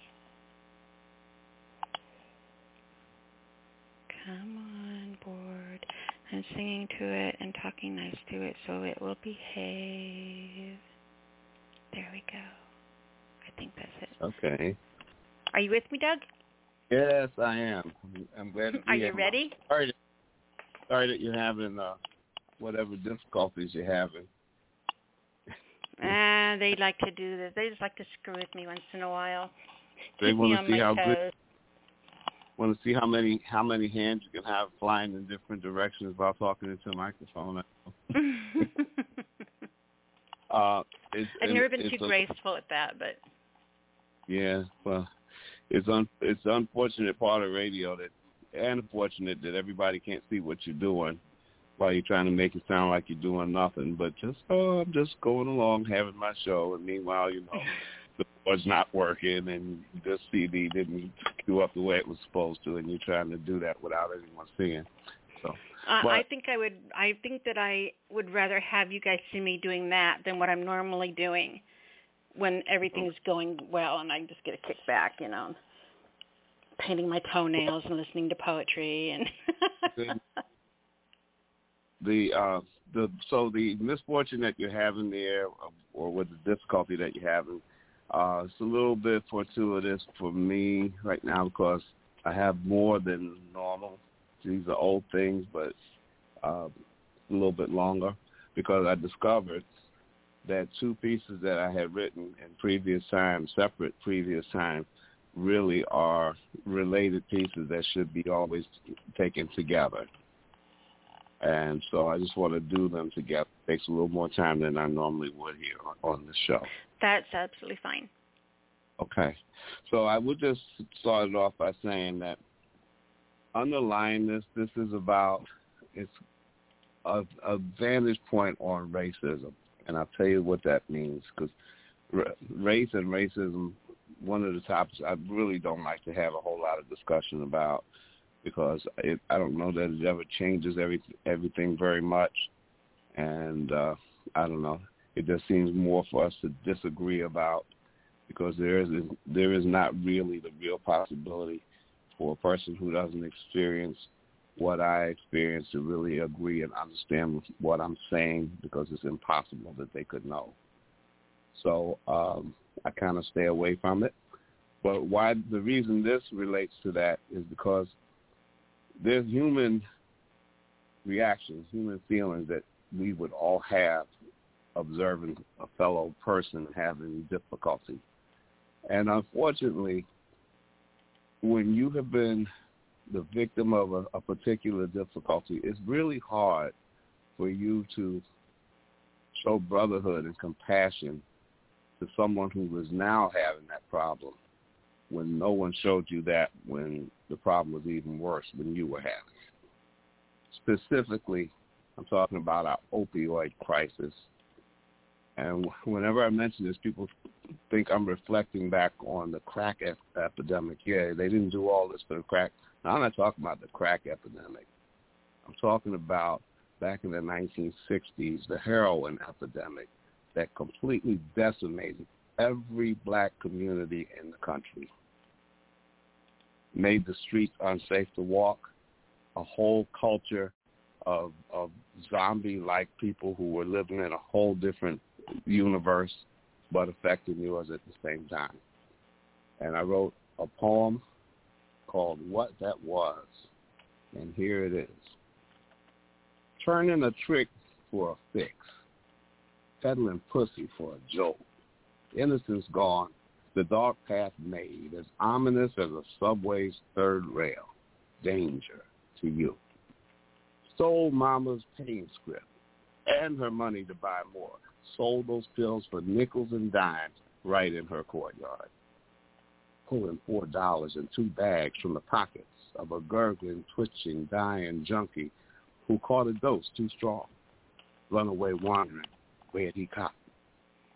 A scar over your left eye, carrying a bullet in your limp, 2 front teeth knocked out long ago by a gorilla pimp, squatting in alleys to pee or kneeling to turn a trick, smelling your own foul odors, stinking, junkie bitch. Dead faces follow you around. The ODs, the girls turned out nowhere, the boys you knew, locked away, the friends, the family you fucked over. You missed the beauty of blackness, but were right on time for the Rockefeller laws, the war on drugs, the Clintons. You are a miraculous survivor. Your forecast calls for no more. Gray clouds have gone away, except in your addled mind. The newsman reports sadly of a record opioid epidemic. It makes you wonder what that was in the Bronx in 1967. And peace. You know, if you don't think that drugs getting introduced so heavy and strong in specifically targeted, if people don't believe that drugs are introduced at specifically targeted neighborhoods, they would be so unfortunately wrong. Yeah. And it's like, you know, our government, our people, we would never do something like that. We would not intentionally target a race or a people or a neighborhood or, you know, oh, really, we would never do that. Here, have a smallpox blanket. Yeah. Mm-hmm. And yet the people who wouldn't believe it could never imagine some of the things they see in the ghetto ever happening someplace else. You could never even imagine, could never even envision some of the same things happening in other places, because it's just another reality. And the reality, the dichotomy is along the lines of race, quite plainly. So when we hear about, the drug companies being dragged into court, and, but I don't hear about anybody going to jail. And I don't hear about war being declared upon anything or anybody. And I hear about an argument over how many billions of dollars they're going to levy to rectify this. And the word reparation for the first time really enters my mind. Because surely if this is worth billions of dollars, then what happened there was worth trillions of dollars and still wouldn't fix the problem. It has become an historic problem for a race of people. It was like revisiting slavery. For as little progress as had been made by the 1950s, 60s out of slavery, obviously there was progress, but not enough for people who needed to have more. And then to have this come along again was as an ironclad a problem for you as had been slavery. It fixed your aspirations. It fixed how far you could go in life. It fixed what was likely to happen to you. It fixed what your neighborhood was going to look like. You saw people do certain things, and it clicked immediately. Okay, this person's not your friend anymore because this person just tipped their hand. They are gone. It's like a zombie. This person has now died. They're walking around, but this person's strung out. And no matter how much that used to be your boy, how much that used to be your girl, you can't bring this person in your house again because they will steal from you. They will set you up. And you could have only discovered this today, and you were friends yesterday, but you know it beyond the shadow of a doubt. Yep. And that's what that did. So that poem was a product of my imagination, but it was fed by this, which is a true story, and I'll give it to you now. We were 10th graders when we met. Both shy, we found comfort and friendship in words. They were our playthings and our playmates. We could always read and write magnificent ideas, daring feats, and saucy, swaggering sexiness, the very stuff we were short of, except in our friends, our words. These words, hers and mine, fed upon each other and grew more adventurous, eventually drawing us together, her words and mine. We were friends, schoolmates in 1966. Mickey told me with all seriousness that she was going to be a journalist. With some embarrassment, I pretended to know exactly what that was until I had a chance to go and look it up. Then I encouraged my friend in her dream. For my part, I can only say that I was enthralled with every utterance of the wordsmiths of the day.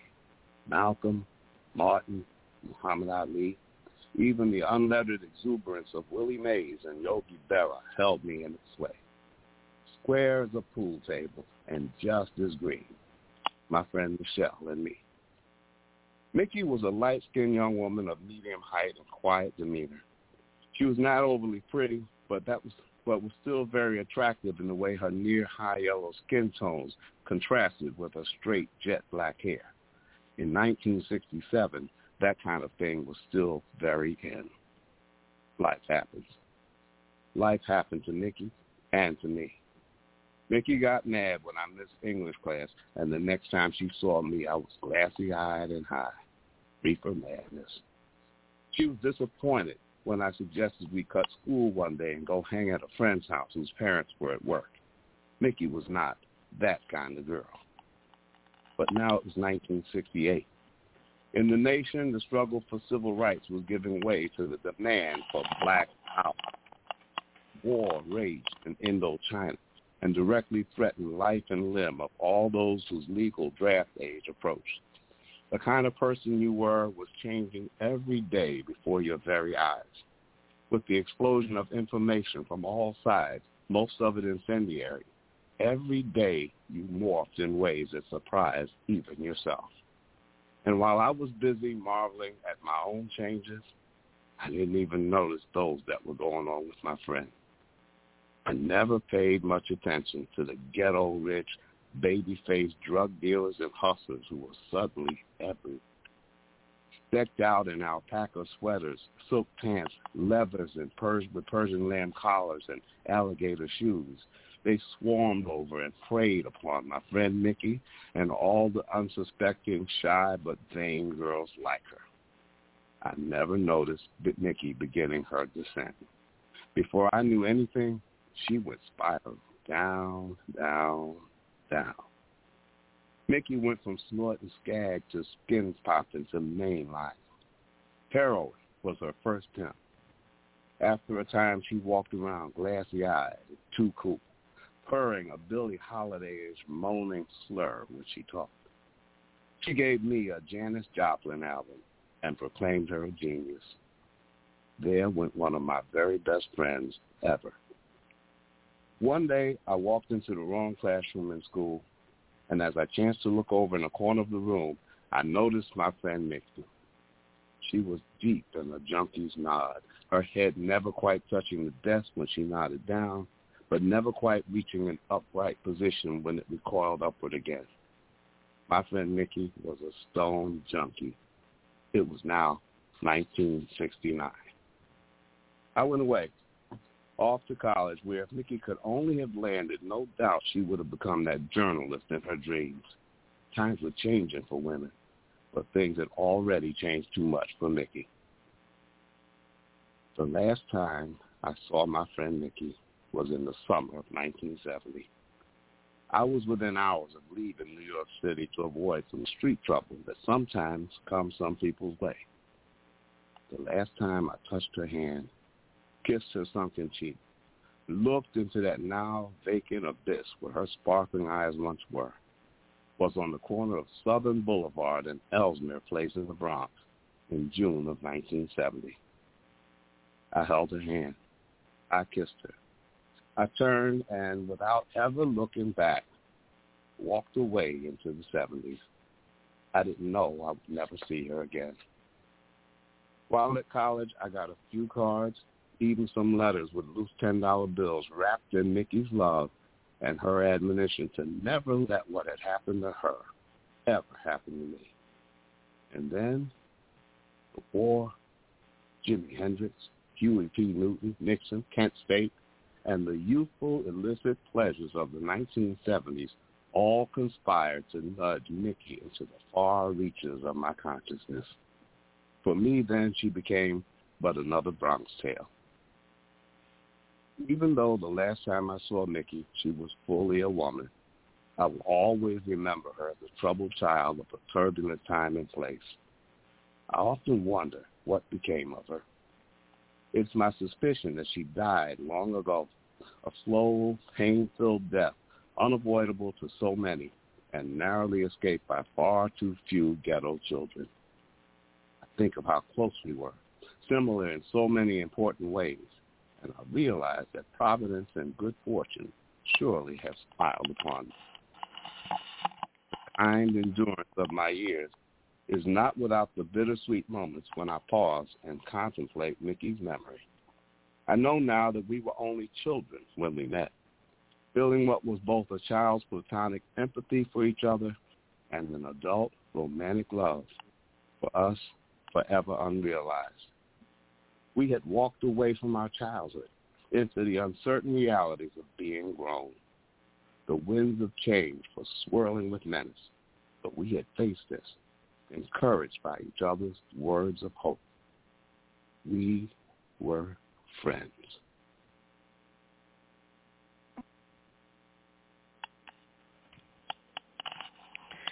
That made me cry.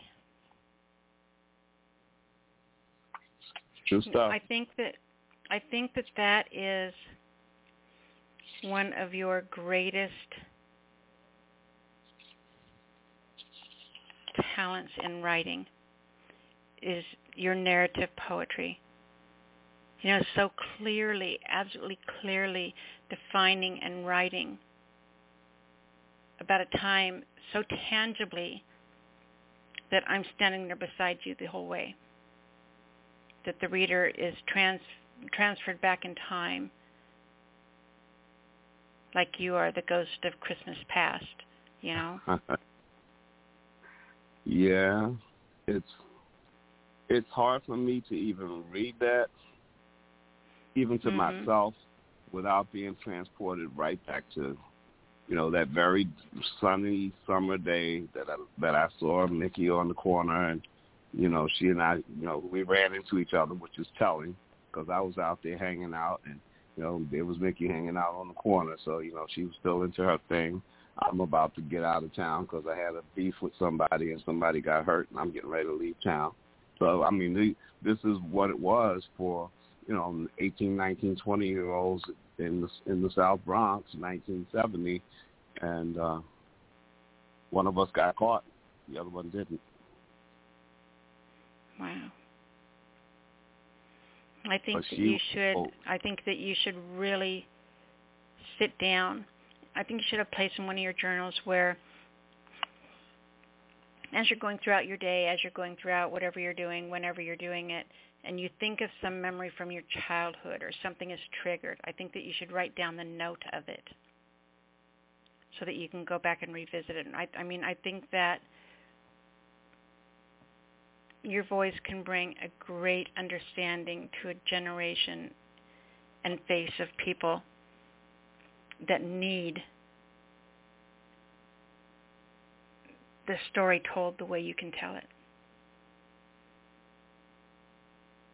Well, thank you.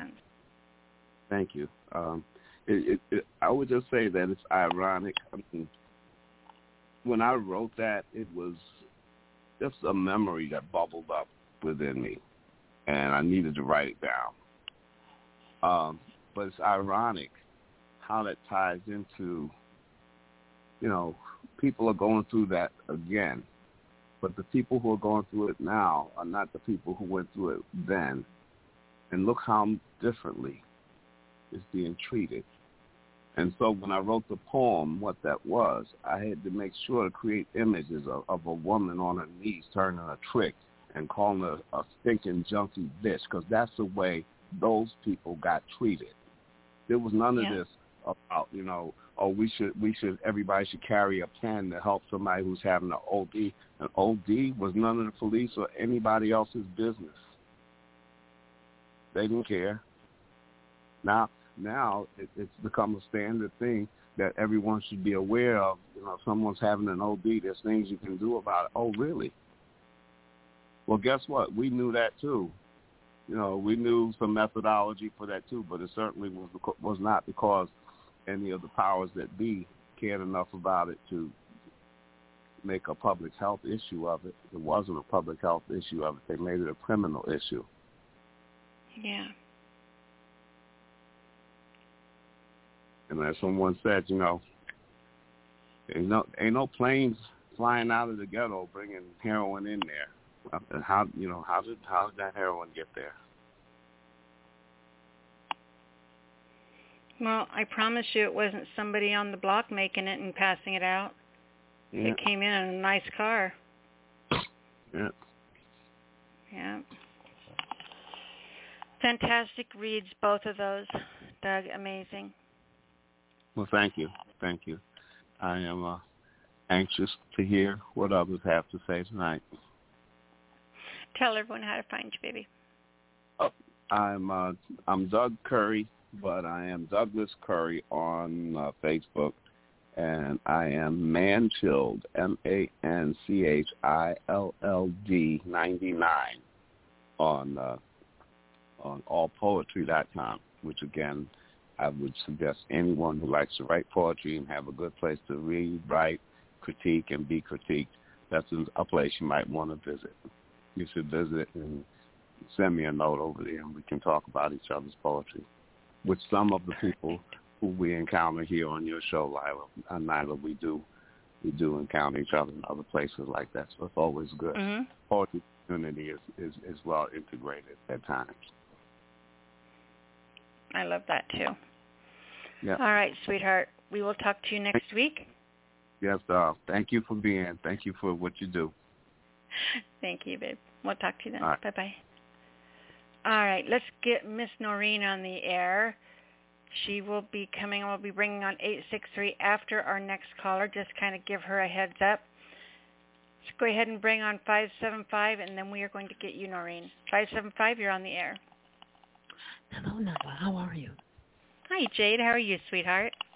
I am very well. This is really kind of off the cuff. Hello? Are you there? Have I lost you? Yes, I'm still here. Okay, I got you. Have I lost you? Okay. Nope, I got you. Okay, thank you. Yeah, suffice to say, it's been that kind of a day and what have you. So without further ado, I'm going to kind of sort of freestyle something, and with your permission, if I may. Oh, please, yes. Hey, you belittle my character. You besmirch my work ethic. I'm insulted. I'm the injured party. Forgive and forget. That's the way.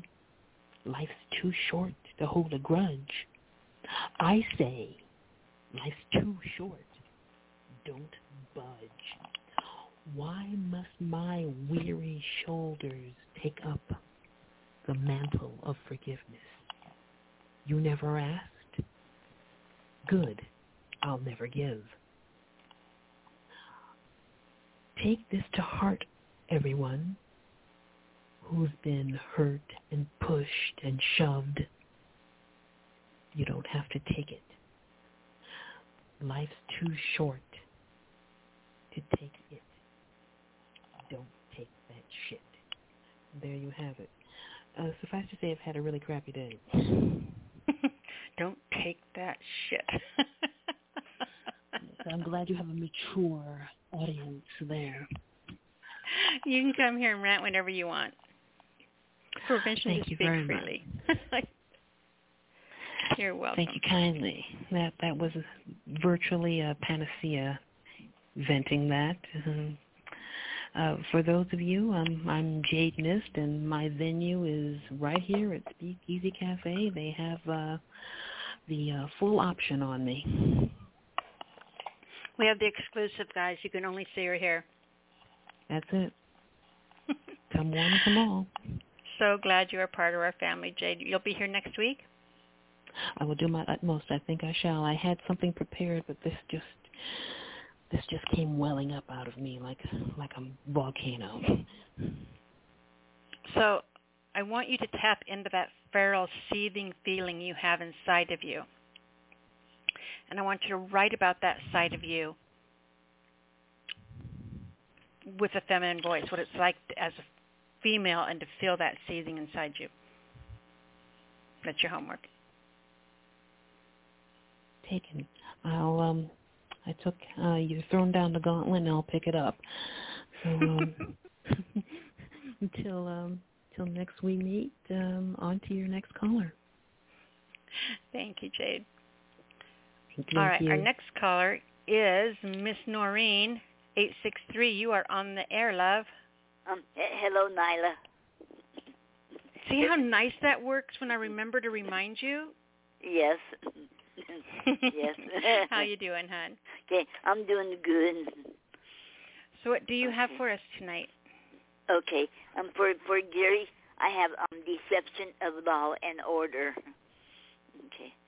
2 weak minds make a good mind.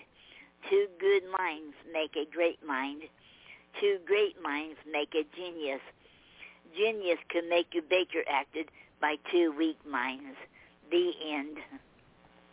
Wow. That was fun to follow along? Yes. Okay. And yours? Okay. I'm not sure how good that is yet. It's called A Ready for Death. Okay. I didn't listen when she told me to search for funeral homes. I prayed and prayed that he will get better.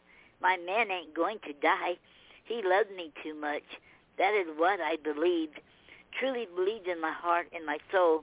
That's my man. He ain't going to die. Death can sneak upon us so fast, like an alligator snapping at us. Then it's too late. Are we ever ready to hear that your spouse is going to die? Are we ever prepared?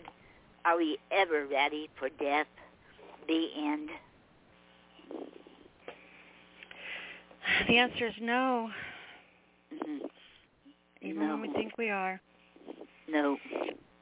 All right, Miss Noreen, I love you so much. Have you been able to read any of your books yet? Yes. Yeah, have you enjoyed them? Yes, I love them. Well, they're awesome. And a lot of poems in there that ain't in yet a book either. Oh, so really? That's awesome. That's yes. what I was hoping for that. Yes. Mm-hmm. I was hoping for that. I have some more to send you. They aren't the Brownings, but I do have some. I'm cleaning out some of my shelves, so I'm going to send you some more to have so you can read them too. Just surprise you with them now and again. Okay. Wow, thank you. You're welcome. That is awesome. Do me a favor, honey, and tell everyone. What's that? Okay. Oh, especially when it came on my birthday. That was so awesome. I tried to time it. I cannot believe it worked out. I was just ecstatic. And then I was gone for 2 days, so I couldn't even check. And so when I came back and saw the message, it's like, yes. I don't know how that worked out, but yeah. I was glad. Okay, thank you. You're welcome. Oh, and one of the poetry prompt you had last week is called Life Trapped in a Pencil Sharpener. I've been working on that. The prompt is called Life Trapped in a Pencil Sharpener. I'm still working on that prompt you had last week. I can't wait to hear it. Okay. I love it when you guys do my homework. I just get so happy. Mm-hmm. All right, honey. tell everyone how to find you, sweetheart. Oh, okay. You can find Gary and I. You can find our books on Amazon.com. Okay, and you can find our official website at GaryAnnNoreen.wix.com/poetry, and then you can find Gary on poetrypoem.com, Facebook.com, ReverbNation.com. Then you can find me on ReverbNation.com, poetrypoem.com, and Facebook.com. And we also Googleable and Googleable. And then you can also find us under Gary and Noreen on Ko-Fi, KO-FI.com. You can find our shop, our commissions, and our membership tiers. Perfect. Okay, and then you can find us on Saturday nights at the Facebook Live at the Poetry Club. Then you can find us on here on Thursday nights. Yes, they can. And I'm thankful for that. Okay. Me too. All right. Okay. And we'll talk to you next week? Yes, I'll be here next week. Awesome. Thank you, sweetheart. Okay, you're welcome. Okay. Talk to you later. And we love you all. We'll talk to you later. Oh, we love you too. Okay. Okay, let's grab Christy from 503. You are next on the air. Nyla? Hello. Girl. It has been so a while. Long. Yeah. It's good to hear your voice. It's good to hear you. You sound great. Well, I'm trying to get over the bug du jour, so but I was really hoping to be able to get into the queue, and I feel very, very fortunate. Anyway, and I wanted to share this piece. I had written it differently back toward the first of the year when my Uncle Cecil passed, and now we're kind of right between. His birthday was October 16th, and here we are poised at next week will be Veterans Day, and I thought this might be a lovely time to share it. So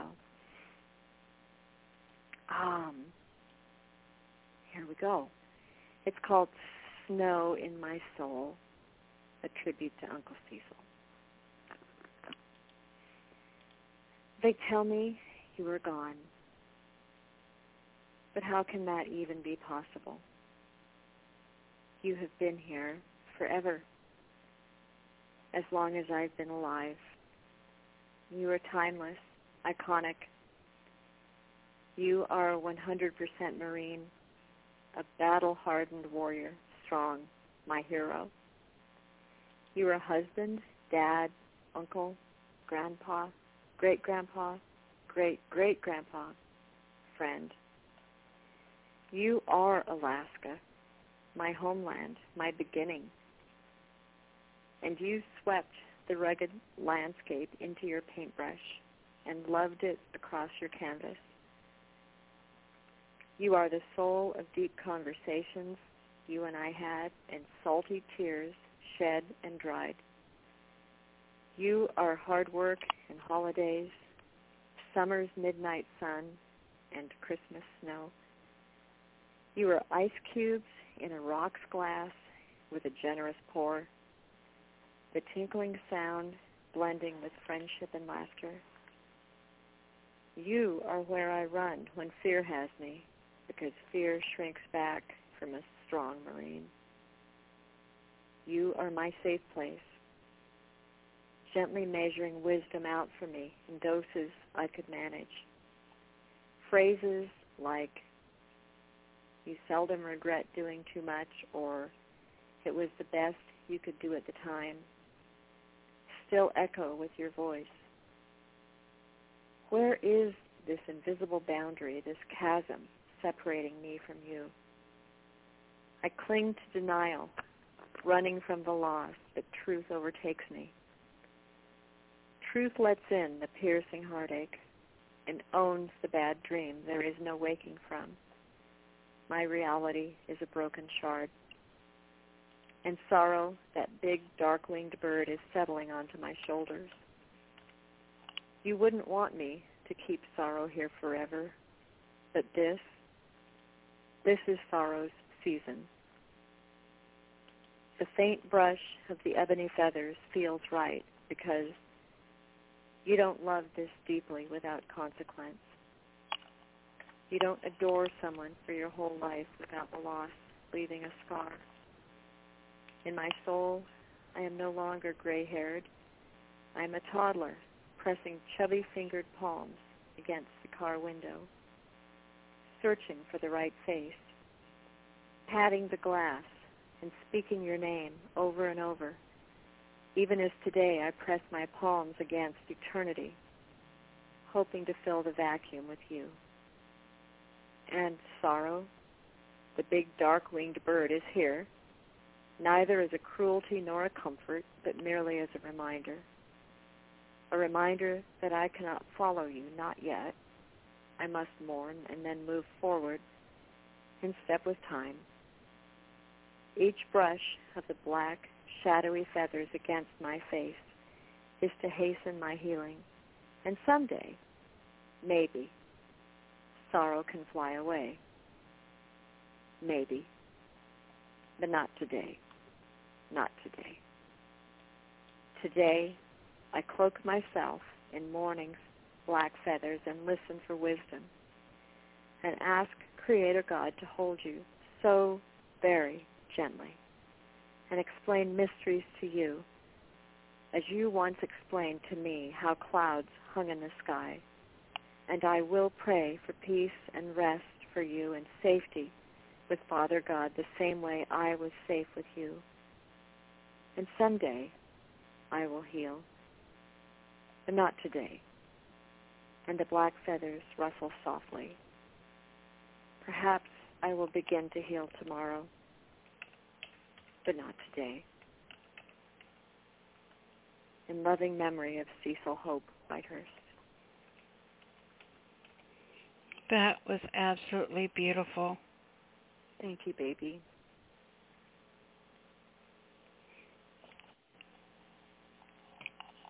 I have adored my Uncle Cecil since I was a toddler.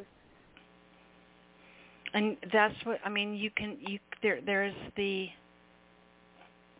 tangible connection in your words that make every single one of us, makes your little girl hand reaching up to take that big calloused hand our hand as well. Yes. You know, and we just superimpose our picture, the face of our face and our whoever that person is to us' face in that scenario, and we're right there. It makes it so personal. That's Thank you, honey. Beautifully written. Thank you. Thank you so much. To me, I mean, when he was making ends meet for his family up in Alaska, he took a part-time job in a gas station, and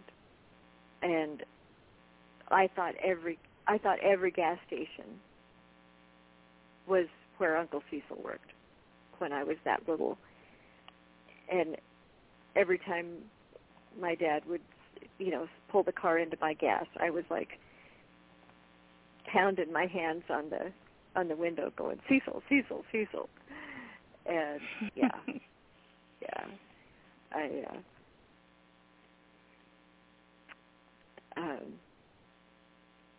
but thank you. Those are some very kind, generous words. Thank you, Nyla.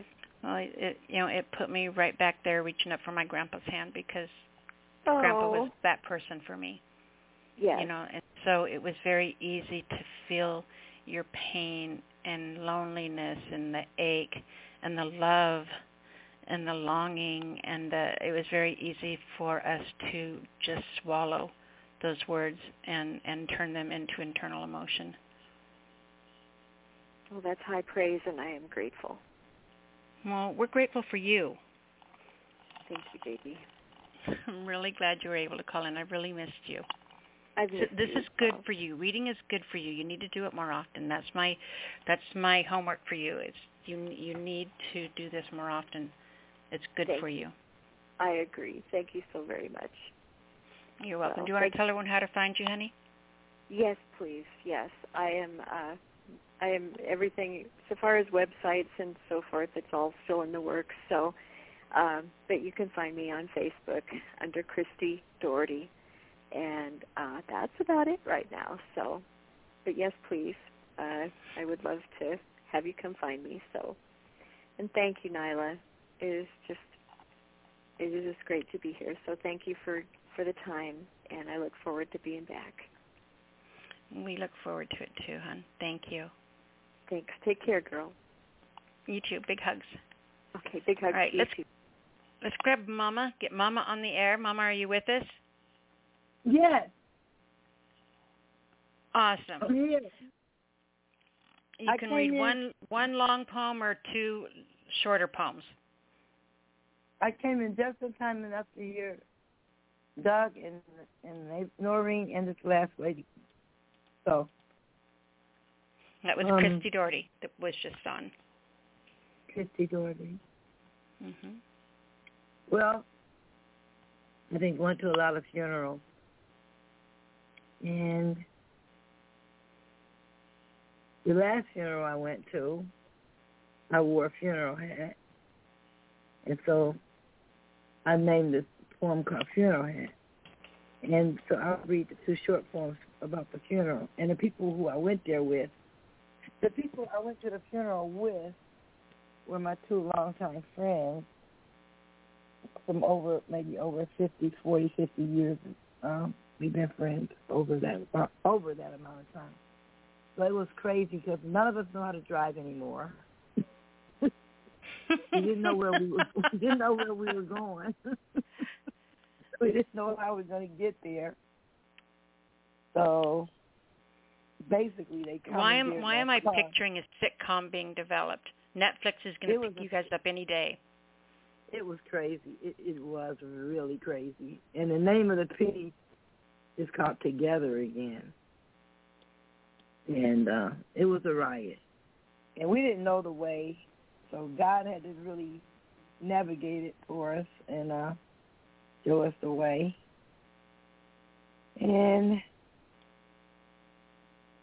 I'm trying to find the piece here because I had it pulled up and he's disappearing.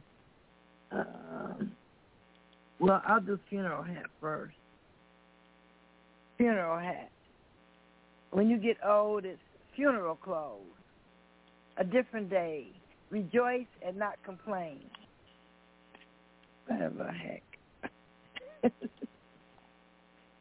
What is this? It's not going to let me read. It's making noise and Facebook is clicking on stuff and everything. And I don't know. I'm sitting here perfectly still. I know. I won't do those because Facebook's acting up. I'll go to my book. I'll read those next week because it just really took me all the way off the page. And I don't feel like going through that. It's like, I'll read an old one from my book. It has nothing to do with the funeral. It was so funny, and I don't know what happened. It just left. I'll read this one called Goon. Now, nobody wants to hear this because it's so stupid. It's about that crazy president that we had, and so I'll just do it. It's called Goons. He wanted to be a jefe, yet he was too messy. Knocked me over with a spoon, killed the swamp things off too soon, and brought in creatures from the Black Lagoon. Succubus and dictators crooning tunes, same note, same page, stealing all the wealth, and America is doomed. Goony loonies on the move, but hey, you let them in. You double dog dared them. Now the children are being injected. You turned a blind eye. Americans, you let him. Point blank, goons wreck, grabbing children by the neck, tied up in chairs, ankles bound, having a heyday, that hey-fay with our babies. Knocked me over with a spoon, killed the swamp things off too soon, and brought in creatures from the Black Lagoon. Lost children in Texas heat. Global warming, now the warning. Torrential rains, God sees everything. Devils on the bottom level. Look up and remember when heaven was beyond your comprehension and global warming and God was beyond your belief. Your goons' intentions are to cause grief. Yet karma sticks to the script. So you'll get what you gave. What you gave, you will get. And reap what you've sown. When God asks, you must answer. When God asks, you must answer. Why were the children taken? And now being tied up in chairs as tantrums and tempers flare, what do you goons expect? Knocked me over with a spoon, killed the swamp things off too soon, and brought in creatures from the Black Lagoon, and the cycle continues every day, all because America, you allowed them to do things their way, and their way was not God's way. That's Goons by Mama Oladeji. I mean, it's like putting your foot down. Yep. And just you know, this is it, folks. This is the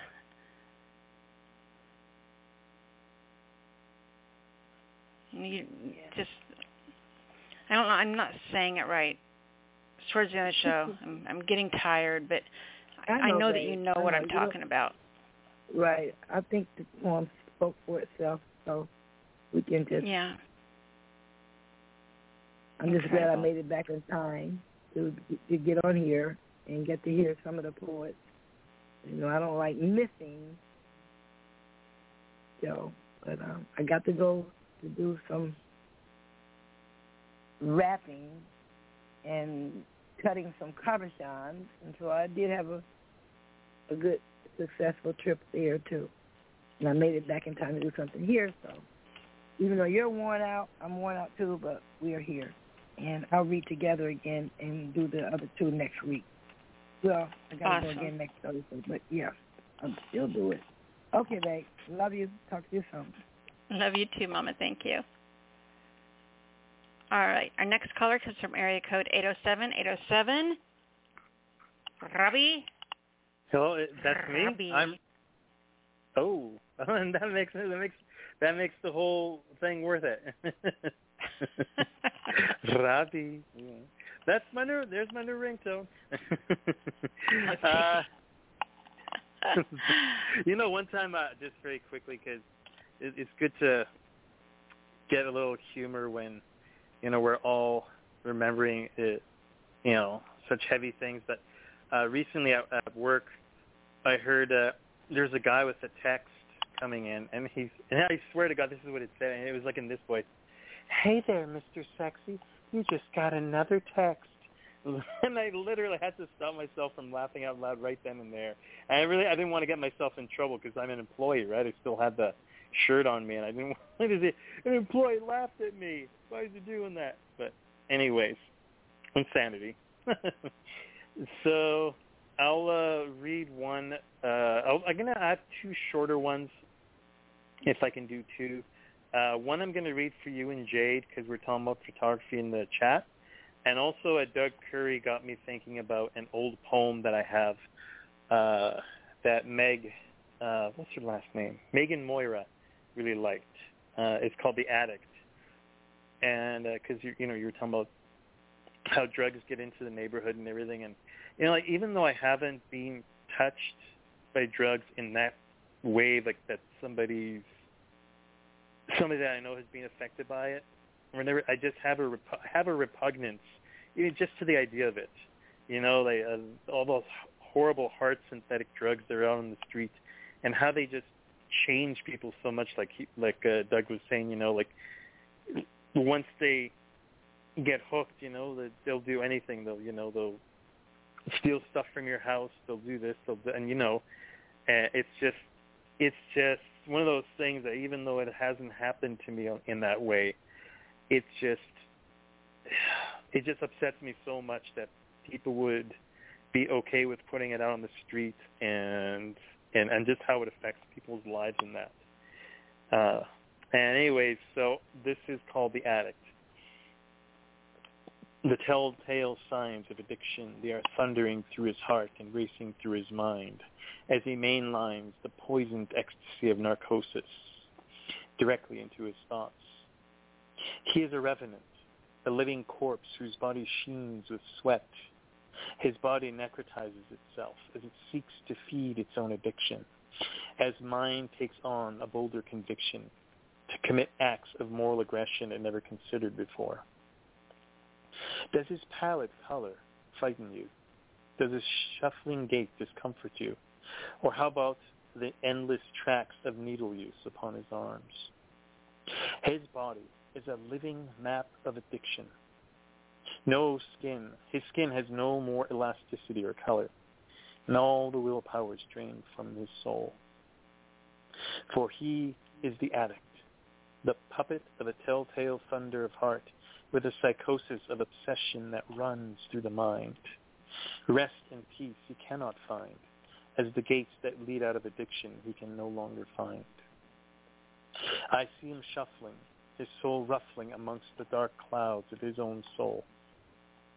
And as I see this, I present this vision to you, lest your mind it not take heed. Beware the addict, lest the addict ever becomes you. And that's a little bit darker than I usually do, but, it's something I feel strongly about. And this is Fractals in the Photograph. And this was inspired by a really cool video that I shared with you a long time ago from a guy called Hybrid Librarian. He hasn't had any uploads on YouTube for a long time, but he had one of those ones, 10 Most Mysterious Photographs. Mm-hmm. And the music in it it just made it a compelling story because it was like that really driving music, and it's just saying about the whole presentation of it, his choice of photos, the music, the whole pacing. It was excellent. So it ended up inspiring me, and I actually was talking to him back and forth about it a little bit at that time. Fractals in the Photograph. Fractals in the photograph emerge as mysterious images develop in the ether, those celluloid prisons of awkward, awful, and mysterious moments. The moments we dare not speak of, as we run from what those images imply. I feel my psyche become fractured as I delve helplessly into the mystery of it. A moment of an alternate reality, frozen for all to see. Engrams of another reality, imprinting itself now onto my trembling and reeling psyche. I'm sinking further and further inside of it, fractalizing further and further every second of every second. And my teeth grit, my skin crawls at the thought of it, the thought of emerging into these awful realities that we're never meant to see. I will never forget, or will never forgive myself for it, for I have been caught in the whirling vortex of malevolent destruction, caught up in it, fractalized by the fractals in the photographs, left never the same for what I let myself see. So with that poem, it kind of goes more into the more sinister side of it. I think there's one or two photos that I know you'd have an appreciation for this. It's because you don't know the context, or you do know what the context is, and it displaces the photograph. Like sometimes you'll see something like a good example would be a picture of a couple, the night before, the husband murders the wife or vice versa, or just before, something that's completely mundane before another event happens, right? Before a big event happens. And there is one where it's kind of like that, they call it the uncanny valley, sort of. It's kind of like that, where just one little thing is off, but sometimes it's like something that it normally wouldn't be off, but because of the context it is. And they had these a picture of all these kids. There's like 200 kids with gas masks on because it was like World War I, so they had to have their protection. Mm-hmm. And all of them were shaped as Mickey Mouse masks because their hope was that if it was shaped like Mickey Mouse, they would be more comfortable with donning them, with putting them on, and more comfortable with it. And so it's that displacement again. You're seeing 100, 200 children in Mickey Mouse gas masks, and it's just this sea of this, all these it's faces. It's absolutely terrifying all in itself. It is, yeah, and it's taken something like Mickey Mouse, hi, I'm Mickey Mouse, and it's. Hey, Robbie. Yeah, I got to. Is that your first one or your second one? That was my second one. I did the Addict. Yeah, I did the Addict and the yeah. I just wanted to make sure. Yeah. All right, do me a favor, sweetheart. Tell everyone how to find you, baby. I didn't mean to cut you off, but I might still have three people to get on. Yeah. I just ended up thinking a lot. I know, and I love talking like that with you. Yeah, but I have to rein it in sometimes. I can be found under Robbie's Multimedia Poetry on Facebook. Most of my links are there, including all poetry, and I'm hoping to get more music out. So I have my SoundCloud there with a couple of tracks up there already, including Tonight I Am the Sun, which was a music poetic collaboration between me and a guy called Bing Satellites. So there we go. Very cool. Yeah. All right. Will we talk to you next week, love? More than likely, yes. Thank you, Robbie. You bet. Bye, hon. Bye. Okay, let's go ahead and grab 419. 419, you're on the air. Hi, Nyla. Hey, sweetheart. How are you? I'm good. How are you? I'm doing great, Melvin. Good. Yeah, I missed a couple of weeks, so I wanted to try to get in tonight. I'm glad you did. All right. I got a couple if I can do. One of them, this first one is a new one. I just finished it a couple of days ago. It's for the new book of love poems that I'm working on. The poem is entitled Something About You. I knew from the beginning there was something about you. Something angelic that I wanted to shout to. Heavenly, I thought, as I watched you walk by, wondering if you had noticed the sparkle in my eye. Glory, I thought, such beauty to behold, as my mind wandered off to stories untold. I imagined the thrill of the touch of your lips, the hypnotic suggestions of the sway in your hips, the warmth I would feel cradled in your arms, how quickly I was becoming a victim of your charms. And I thought, if only I could get a chance to know you, as my mind created the melody of the love I would show you. See, I knew from the beginning there was something about you, something angelic that I wanted to shout to.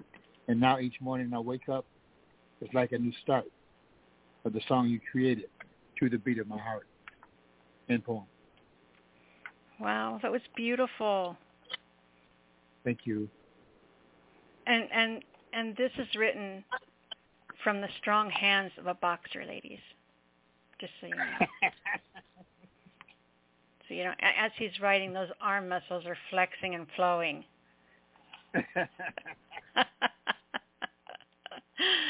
That was incredibly beautiful, sweetheart. Yeah. Thank you. I am your biggest fan. I admit it. Thank you. Ditto. Are you going to read another one real quick? I can read another one real quick. I've read this before. It's called Forever Never. It's also in the book. I thought that we would be forever and that she would never deceive me. When she told me that she would never leave me, I took a pause because those were words that I had heard before. They had become obscure to my ability to grasp them as the truth.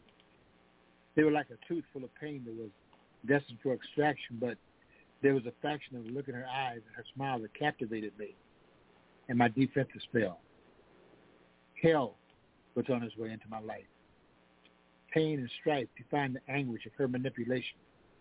The constant stipulation from those she brought into our relationship who didn't know me and showed me to her based on the experiences of their failed relationships. Anticipation of shit that I had never been about. Played out in her mind like they were real. And still, I loved her. From within the shadows of the prison in which I was confined, defined by the twisted reflections of objections to my love for her and her love for me, which they said could never be, which they said should never be, which they said would never be. So we became us, you and me, forever, never. Thank you. Absolute perfection, both of them. Thank you. You're very, very welcome. I'm so glad you were able to get in tonight, Melvin. Me too. And how have you been? I've been doing really good. Doing really good. Tell everyone how to find you, baby. You can find me on Facebook. You can find me on All Poetry, and you can find me on YouTube under Melvin D. Johnson. Awesome. All right, sweetheart. And we will talk to you next week, hon. Yes, I'm going to try to make it. All right, you guys. Our next caller comes from area code 909, and they're going to be followed by, 919, and they're going to be followed by 832. So 919, you are on the air. Good evening. Good night, Nyla. Hello, Granville. How are you, sweetheart? I am fine. And since you're being pressed for time, I'll get into the work straight away. This poem is called I Would Have Loved. I will grasp for the emptiness and believe the uncertainty. I would have loved and faced the unknown. I would have her jealousy to serve my rage. I will master her passions and tether the uncertainty, the gulf, the void.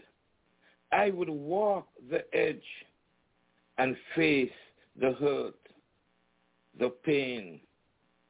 I would house the grief. I would have my share of gushing tears and tender sobbings. I would have mortal ailments and their sentiments. For this nectar of human virtue, I would say to the hurt, you are my friend, and to the pain, you are my strength. That I should bruise the cheeks of her virginity, then shall I look at another woman and have infidelity overwhelm me.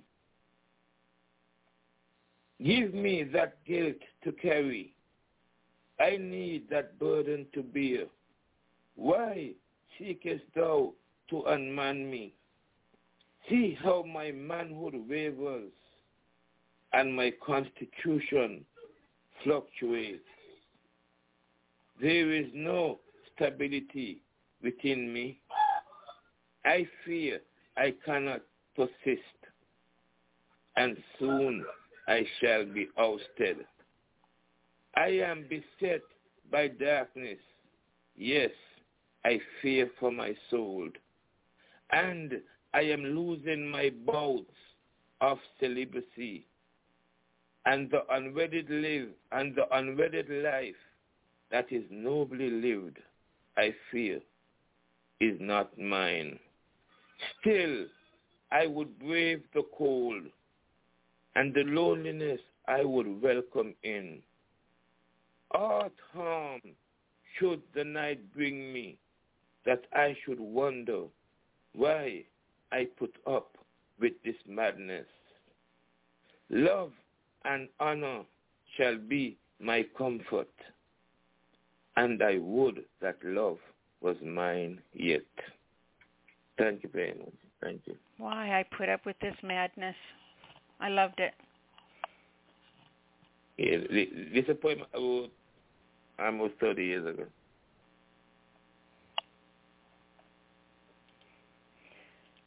This came from? Huh? Go ahead. I'm sorry. I said this poem came from my first book. Your first book.